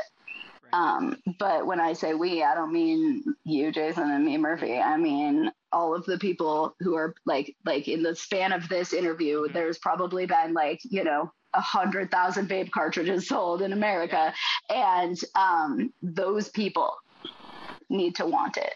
Right. You know, and if they don't, it's tricky. What you and I say does not matter. Not going to happen, you know? Yeah. I mean, I've now that I've moved back across the country from Oregon, I have a lot of friends that have shown me different cartridges and things that they've gotten from God knows where. And it is unsettling to see what's accepted in places that have not chosen to regulate cannabis in much any way at all, because consumers in these areas are still in that sort of mindset of I'm happy with what I can get, and they don't know that what is being given to them is potentially extremely dangerous. I mean, some of the things that I've seen in vape pens in the Southeast, I'm like, that looks like stuff I might would have seen like 7 years ago that, you know, is well established that we should not be ingesting. Right. Or it's stuff that it's like, I'm pretty sure this might have vitamin E in it or something, because like I found a recipe online for vitamin E acetate vape pens that someone wrote in good faith and was like, this is a great diluent. Right. It's food safe. Right. And you can have flavorings. It'll taste good. They won't cough. It'll be fine. And, you know, once I explain to people, once I'm like sitting in a session with somebody, and I'm like, you know, the reason you're not coughing is because stuff is like. Because you're not breathing either. Yeah. It's actually, it's degenerative. You're going to stop coughing forever one day. Yeah. It's not good. But, you know, that's where like the consumer does care, but doesn't know how to ask. And we can get to them. If we, instead of trying to get to them, go to them. Well, and that's, you know what I mean? My point is like the most, because all of my friends that know me in the Southeast, like they've known about my work in the cannabis industry for a long time. They don't know, a lot of them are not so dialed in exactly what I've been doing, but they're, you know, they know that I'm a resource there that they could come to at any time. Yeah. But these issues never came up until I sat down with them, and and they're like, "Hey, check this out," and so it's. I think there's a lot of weight to that of trying to meet the consumer where they're at, and I love that our conversation just came around completely full circle. These are important points. And like I said in the beginning, those of us that have kind of been in this industry for a while and have watched so much transpire, I mean, this is kind of where my head's at now. Is I'm like, how a lot of the simple stuff has been figured out. Yep. How do we reach people and get them to care, get them to engage? From my own perspective, with Curious About Cannabis, you know, I'm thinking about, now that I've gotten through my move and I've got a lot more bandwidth now, I'm like, how can I change what I'm doing to actually click with people better? Because there's an obvious gap that I've recognized. Yeah. And yeah, I'm in the process over the next several months, like totally changing how Curious About Cannabis is structured, because I'm like, I've got to do something different, because I'm mostly reaching people that are already scientists that find what I'm talking about as interesting, that they want to listen to and stuff. But it's just people trying to make friends. We're just in your classes to network. Yeah. And like, that's not actually going to like help very many people. And then when those people aren't curious about cannabis. They're passionate about cannabis. The curious people are like, afraid to type it in Google still a little bit. Yes, you know what I mean? Like the curious people like drive past dispensaries every day. Yes. And are like, wouldn't know what to do when they walk in and there's 2 doors and they'd be like, oh, whoops, I'm going to Subway. They just, like those are the curious people we got to catch. And the only time that I seem to catch them is when I'm in front of them. And so, it's an interesting challenge put forth to those of us that are trying to educate. We've got expertise, we've got a lot to share and a lot of ways to help people. But, we have to find better ways to connect with the people that can most benefit from all of that knowledge and experience. And still have a long way to go, and some of that's law related too, in terms of, in some states, it's a lot easier to get in front of people and be, handling products and, more interactive in that way. And others, you can only talk kind of hypothetically and, so there's still some of those constraints, but I think there's a lot of opportunity. I also am not surprised to hear you say about Hash Fight that the separation between science and business is important, because I have run into my own experiences in that way, and it's can be very challenging to mix those two, and a lot of people are not ready for that. It's what I love about science is the fact that kind of engaging in it is an agreement between all parties to respect verifiable data. Even when we hate each other, we're like, okay, but 4 is 4. Right. We can at least agree on that. And we have, there is always, something that, brings us together in it. And that's the part that I am just still 1,000% head first on, is in spite of how difficult it can be in the cannabis industry to get people to care about the things you care about, let alone, fund or participate in or even support the things you care about. There is just still so much opportunity, and a lot of it, I think, is easier than we've allowed ourselves to believe, because we're used to asking for the right to smoke, for the right to access it. We're used to asking for the right to not go to jail for it.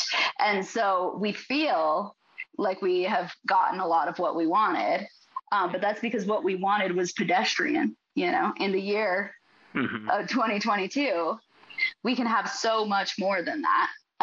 If we just start, saying that we want more than that and communicating it and finding the people, who agree with us. And there's always a creative solution forward, I think, for that. And with cannabis, I think it is pretty exciting that even though there are states without the legalization yet, I do still believe that the social consumption is the key to those areas.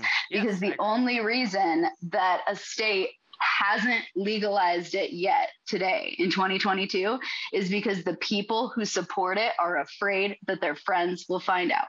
And if we can get rid of that, the stigma, the same number of people support it everywhere. The same number of people are smoking weed everywhere. The same number of people could be smoking weed if it was legalized where they're at. The market isn't actually different in a lot of those different areas. They just care a lot more about what their neighbors think. Yes. And they haven't been told that they're allowed to get high yet. They haven't been told that it's something that they can do. It's not socially acceptable. It's not political suicide to do. Right. That it's safe, that it's fun, that it's an alternative. I feel like that basic message we got really far away from when we complicated and purified and tested and regulated cannabis.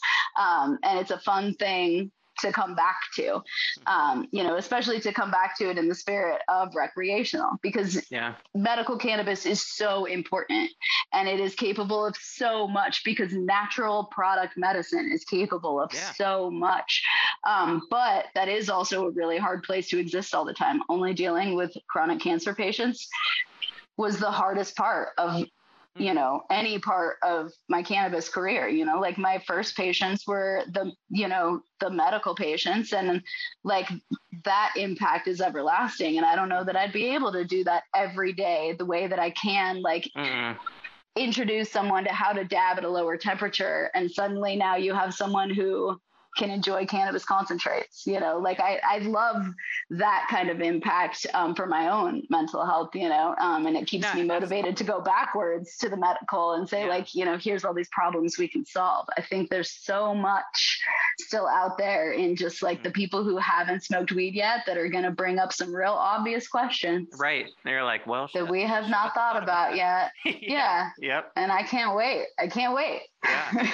Well, I tell my students in workshops, I'm like, obviously the workshops we're exploring all these ideas and everything, but I'm like, the dialogue that you bring to this is so valuable to everyone, including me as the educator, because the questions you ask are going to help me see everything that I see all the time through a slightly different perspective. And I need that. I need to be able to, put different hats on and understand how people are viewing all these things. And then it makes other questions more obvious once I can dial into that. I mean, sometimes I'm explaining it wrong. And the only way that I find that out is when someone asks me a question that demonstrates that they don't understand. And that's not them being dumb. That's me being dumb and explaining it poorly the first time. And like, what a great thing to get past that. Opportunity to refine and say, okay, there's a different way I can probably say this that's more in line with what I'm actually trying to get into your head. That communication part is real. We don't need to keep talking at people necessarily. I don't think that like more labels on the packaging is, really making a big difference for anybody in terms of their health and safety. I think that the 5 minutes that they spend talking to a bud tender has probably even less impact than we think it does, because that's a retail transaction. And I'll tell you what, if I was in a line waiting and now I'm waiting, like I'm not asking about mortgage rates in line at the bank. If no one's there and it's the middle of the day and I see a sign, I might bring it up. But like Friday afternoon, absolutely not. I am not that person. So same thing with cannabis, like we keep trying to focus on these touch points that we have a lot of control over, like the package, like the bud tender, like the dispensary, like the signage. But really, I think what we got to do is we got to smoke weed with people. We got to let them use that product and tell us about it. And, be very, very literal in their experience. It's the thing we've left out of all of it. It's been all about when we touched it and where we put it and how we packaged it. And we just completely ignore the fact that like, it's still hard to buy a bong. It's still weird. You know what I mean? Like weird stuff is going on out there that, we don't always have to address. A lot of people still feel like, like doing dabs is like, doing some hard drug or something because of just the aesthetics of it. If they're not. And if they complained more, I promise you, we'd have a better device. Immediately. But because they just don't buy dabs, we don't get to have cooler dabbing devices. Okay. I don't want to use a weird torch either. This is inconvenient for me. I would love something that's easier to do. But people are going to get what they ask for, and we just got to give them that opportunity to ask us for, better stuff. Because right now they just know how to ask for a discount. That's about as much as they're willing to negotiate. And so we can change that. I'm excited for that. Like you said, just getting them in the door sometimes is a huge win, considering all of the stigma that's still floating around out there. And I do think that those of us that, I don't live in Oregon anymore, but spent 10 years there. All of us that have grown up on the West Coast, in Colorado, in these markets, I think we very much underestimate how impactful that stigma still is all over, because we just get desensitized to it. And I think it's hard for us to imagine what it's like to be a new consumer today, like you mentioned, compared to, when we started consuming, when none of this existed. And so we have to be humble and recognize our own deficiencies. And I mean, it's not good or bad. It's just like one of these things, like you just can't, the only way you're going to get into that mindset is by talking and interacting with those people, because it's going to be impossible for you to do so otherwise, because that's not the situation you came into. It's not the situation, it's not where your head's at now. So, I totally dig all of that. I'm about to check and see where our time's at, because I totally lost track. This has gone way longer than I. Oh, no worries. I haven't done a long episode in a while, so this is nice. I always talk for too long, I think, but those are really good points. I mean, we've covered a lot from, talking about public consumption and how that leads to questions that we're going to ask, and how that public consumption piece can assist the communication piece and the understanding, empathy there, so that producers can do a better job, so that dispensaries can do a better job, so that scientists can do a better job communicating. These are all critically important topics. So I'm glad that we covered them all.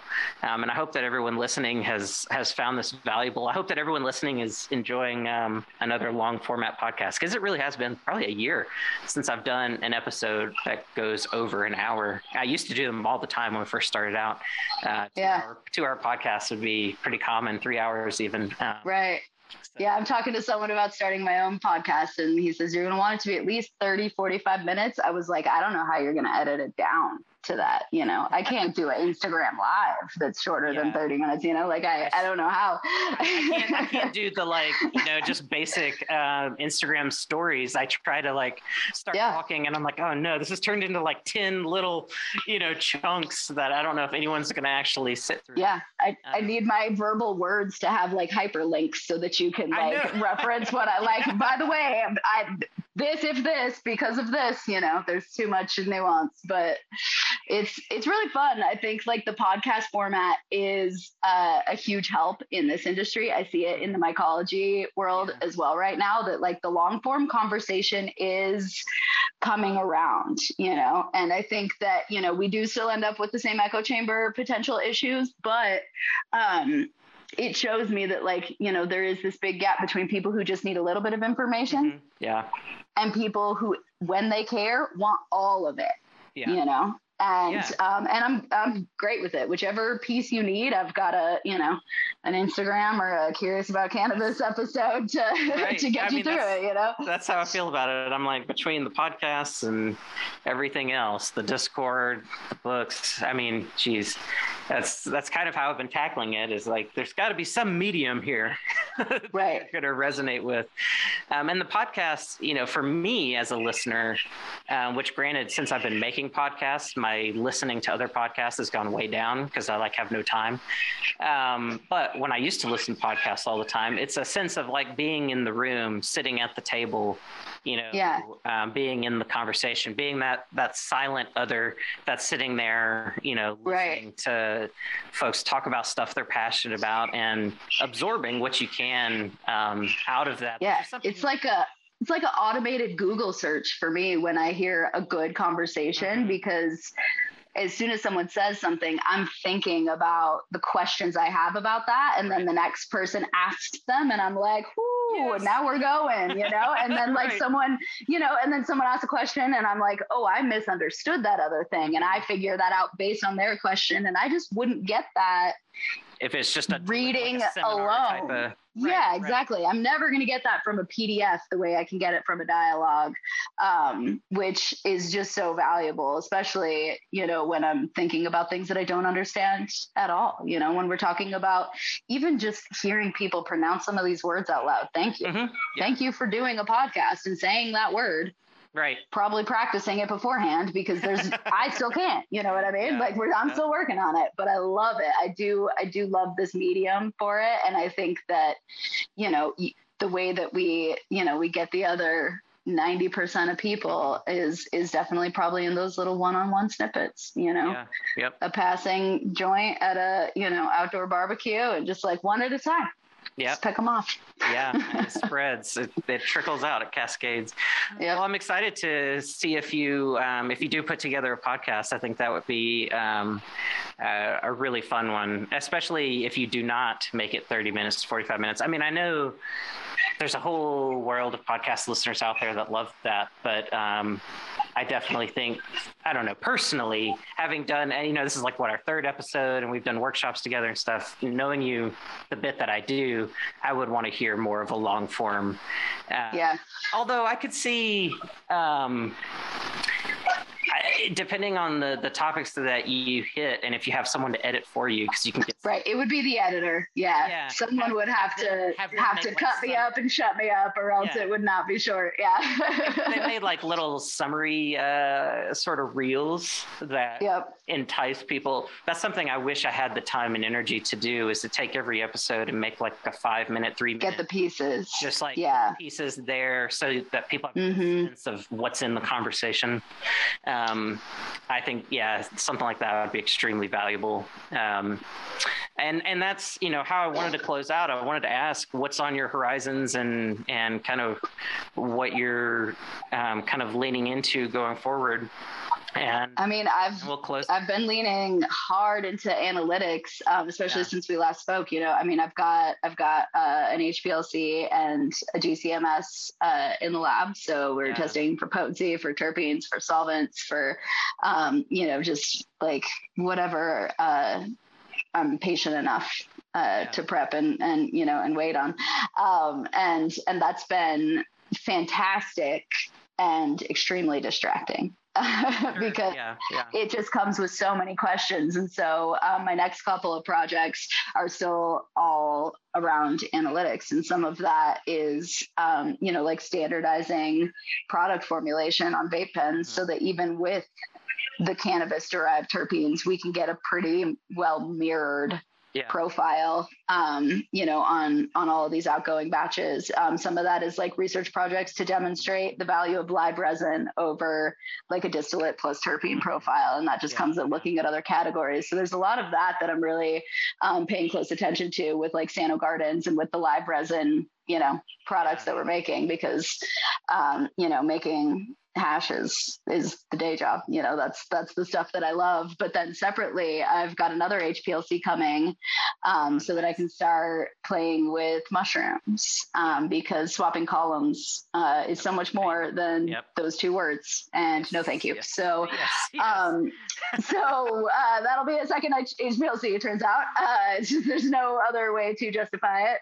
And so, I've been extracting reishi mushrooms. I've been extracting cordyceps. I've been extracting a whole bunch of functional mushrooms. I just found a huge batch of golden reishi mushrooms in my yard here. Oh, wow. That's a good find.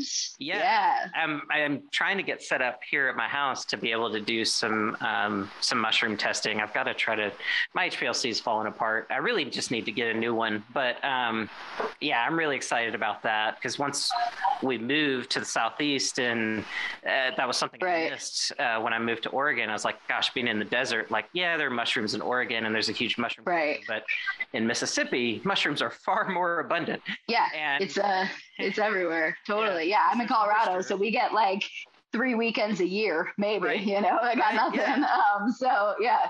That stuff has been fascinating for me, in part because I do see a lot of parallels with the cannabis industry, and it's exciting.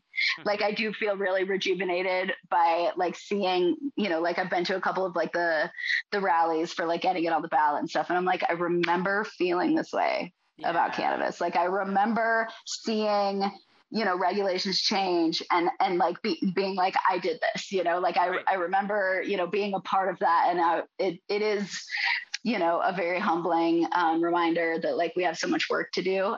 But then from the science perspective, we don't know nothing about mushrooms. And they are fascinating. And so, that analytical, kind of side project is just full blown now, because, when I'm looking at making live resin now, it's very much about making it consistent and making it, scale up and be the same. And when I get to play with mushrooms, I'm like, everything is different. But weird stuff comes out. Some of it's cool, some of it's not. I've got this reishi extract that the aromatic portion of it smells like chocolate. Like straight up cocoa chocolate. And it's like my favorite thing ever because, I smell cannabis terpenes all day and like my job is great, right? Like people would love it. Yeah.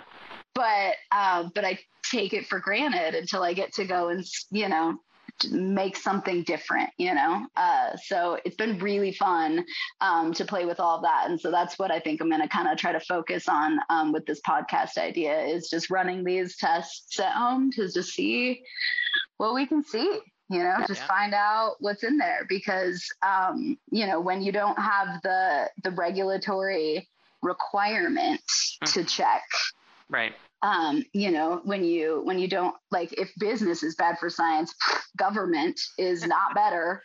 So, so it's just science for the sake of podcasting instead of government or business. I hope, so I just want to look at this stuff and pay attention to it because I think it's really fascinating. I think it's really similar to what I've done in cannabis and frankly, the people in the world of mycology, way cooler.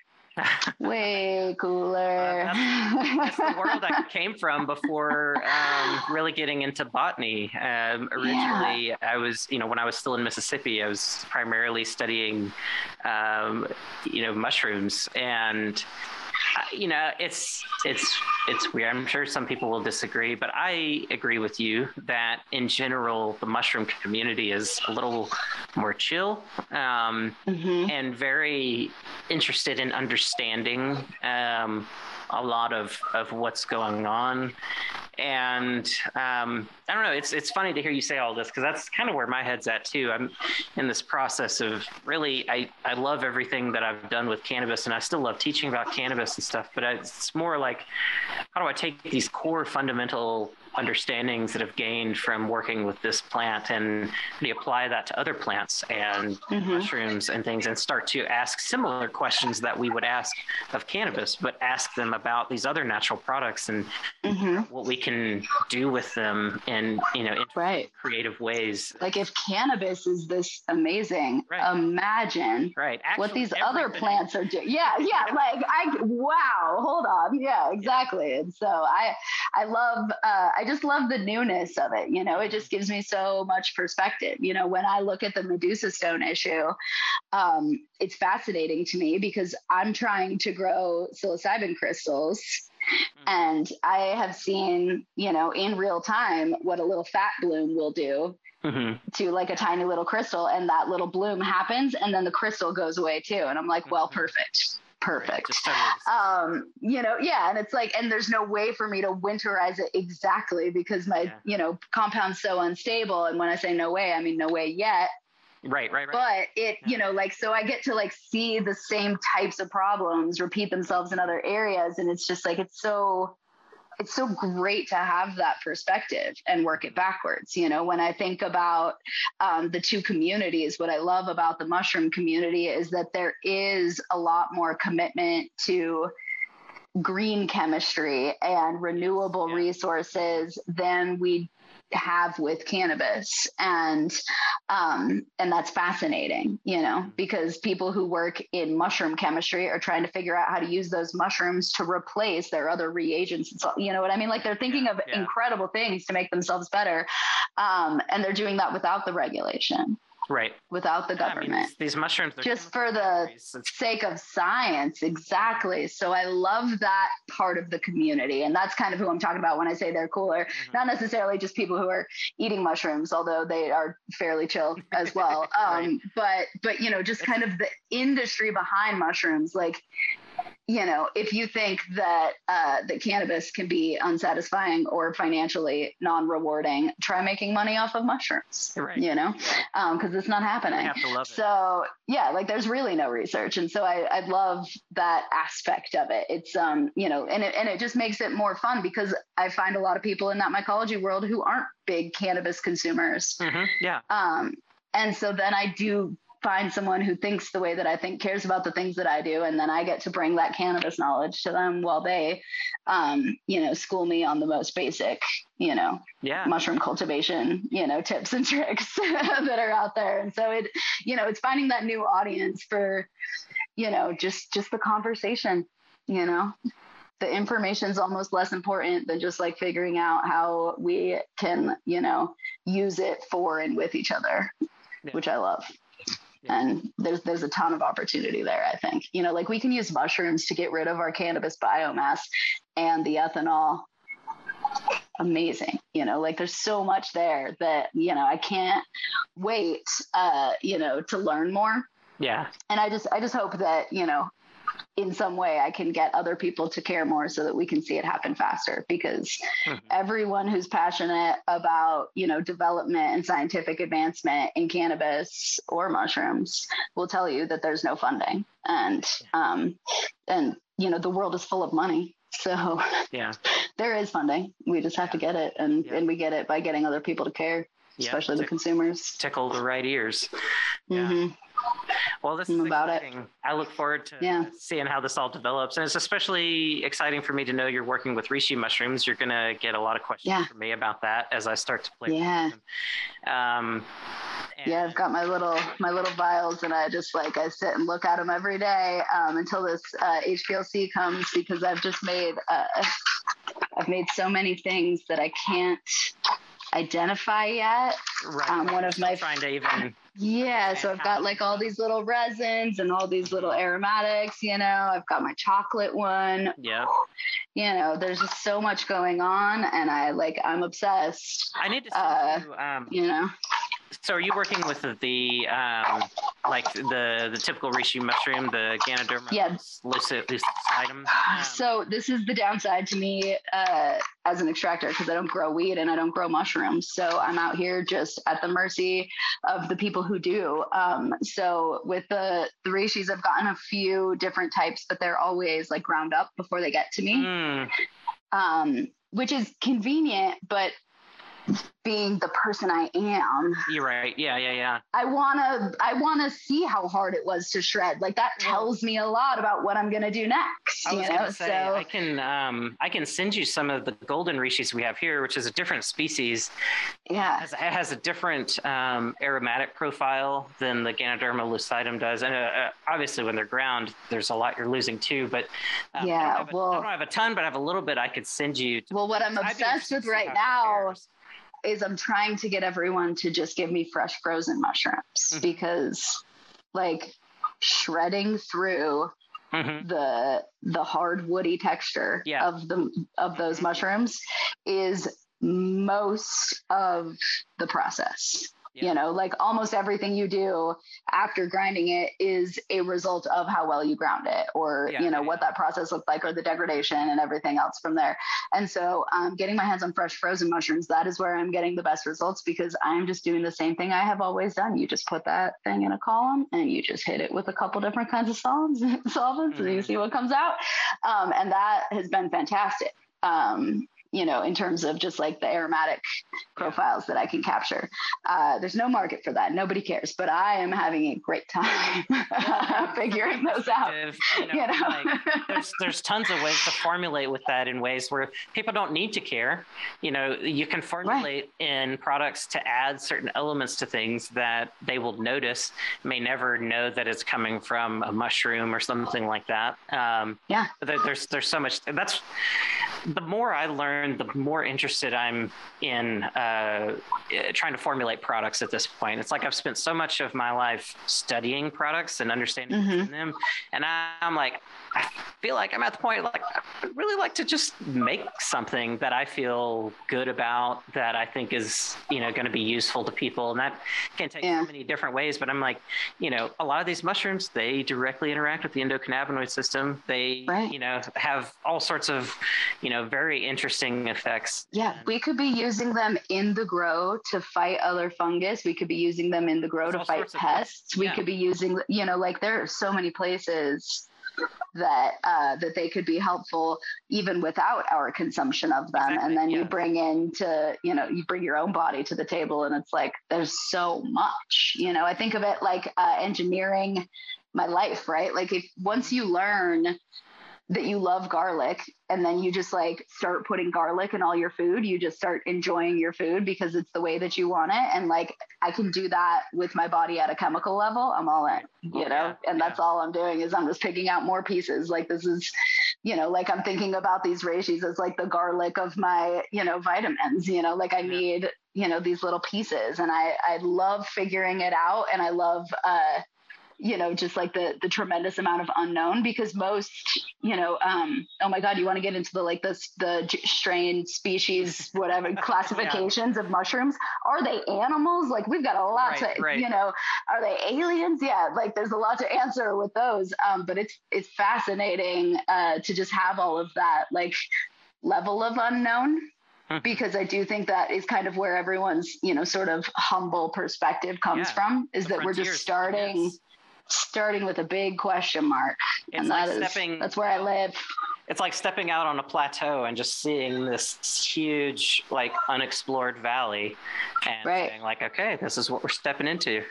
We're about to start trekking through, and we're all going to go in different directions to try to understand this valley and map it out. And then we'll discover more valleys after that. It's an exciting time. Yeah, it's proof that I will always be busy because, I am not, I don't have more free time. Like I have automated more pieces of equipment in my lab than ever before. The process is more standardized than ever before. We've got more staff than ever before. And somehow, like I am still very busy. So yeah, it's, it's really fun to have new problems, I think. It's a nice refresher. It's good. Yeah. Well, this has been awesome. I've really enjoyed reconnecting with you, especially in this way. I don't know the exact timing of this episode, but I feel like it's going to be close because we started. Yeah, this is going to be maybe a 2.5 hour. That's going to be awesome. It's been awesome to sit down and reconnect. We'll have to do it again soon because there's a lot I want to talk to you about in the mushroom side of things that we have really only started to like kick the dust around on. So we'll have to do a follow-up where maybe we just talk about mushrooms. I was thinking I would push scheduling this out further because I've got like maybe 2 more weeks or so before I get my column for the HPLC. The HPLC will be ready for me to pick up on Monday, but I don't have a column, so you gotta wait for it to come in. So I'm not excited yet. And then and then I'll still have like time to figure out everything else. But so I was like, ooh, maybe I'll wait so that I have all of this cool stuff to talk about. But I was like, no, then I will because exactly. Well, and I'm like, who knows what I will find out when that happens, and that might not be more helpful. So we'll just talk about it upcoming because there's so much that like I am just so close to being able to say that I can't, but now I'm afraid to say because now I rely on analytics after after 10 years of not having them. Now I'm like don't want to move without them. Like I've got a couple jars that I'm like, I'm not gonna take those out of solution until I get tests on these ones because like I could do something different, and I can't wait. I've been watching like just fun little reagents to kind of try and figure out what some of these are. I don't know if you've seen some of the reagents for identifying mushrooms. But and so it's just like it's the magic part of science. I'm like, oh, it turned blue and then red. Woo, exactly. Woo. Yeah. Like, did you see it in blue for just a second? Like, I love it. Yeah. So, so that part I can't wait to get more of, but I'll just be deep in that probably all summer. Forever. So I would love to see, if you see a cool mushroom, pop that thing in the freezer, because the fresh frozen is so much easier to work with. Because just think about shredding it in a blender, like a soft mushroom versus one that has been dehydrated. most of the extraction process, I think, is so water heavy for these mushrooms because we're rehydrating it. Yeah, and like that's backwards. Just, leave the water in it. Well, especially these polypores. I mean, they're just particularly, it's just a very different thing than, mushrooms that someone would find growing, like mycorrhizal fungi or even saprophytic fungi that are like growing on duff and stuff in the forest. When you're dealing with these polypores that are growing out of wood, it's just it is like grinding gravel. Like you're not, it doesn't, especially like I can Rishis see the whole polypores. Chunks of it. Yeah. Like I've got my microscope out and I can still see like bark chunks. Yeah. At like this tiny, like ultrasonic grinder powder size, and it's still like a whole piece with the red. And I'm like, break apart. What are you doing? Because it looks fibrous too, but then it isn't. It's fascinating. I love it. It's been so much fun to just kind of do something different for a minute, because the weed is going great, but it's that's almost the problem. Yeah, exactly. It's becoming just the wheel turning in the background. Well, I have my other podcast that I do, Isn't Life Curious, that I'm starting to start back up now. And so our next conversation, we'll talk about mushrooms and we'll do it there. I think that'll be really cool. Perfect. Change of pace out of the cannabis world. I'm loving it. Cool. Well, thanks so much for being willing. Yeah, thanks for having me back. Yeah, this has been awesome. For sure. And anyone listening, this should come out before the workshop, I think. But Murphy will be participating in our upcoming workshop, our Ultimate Learning Experience, as I call it. It's a huge 15-week educational series. It'll be extremely intense, definitely not for the weak-hearted, but Murphy will be joining us, talk all about extraction, and we'll probably spin out talking about mushrooms in that too, I imagine, because why not? And try to get people thinking about these things. So if you are interested in that and you haven't signed up, check that out. I still have a few scholarships I have not given away. So I'm trying to tell people, like, if you're interested in this workshop at all, apply for a scholarship. You will probably get one. So anyone listening, check that out at ultimate.cacpodcast.com. And as usual, everybody, thanks for, if you've listened all the way through, thanks so much for sticking it out through the whole conversation. That's fucking awesome. Yep. And, appreciate you. Yeah, we will catch you again soon. So everyone out there, stay curious and take it easy, everybody.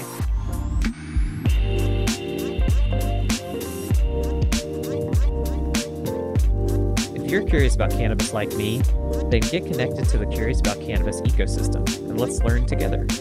Visit cacpodcast.com/connect to join our learning community on our Discord server, and you can participate in regular giveaways, dive into the latest cannabis research, connect with certified Curious About Cannabis educators, hang out in our break room with other curious minds, and more.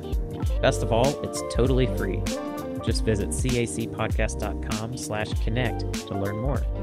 Or click Connect on the Curious About Cannabis app, which is available on Android and coming soon to iOS.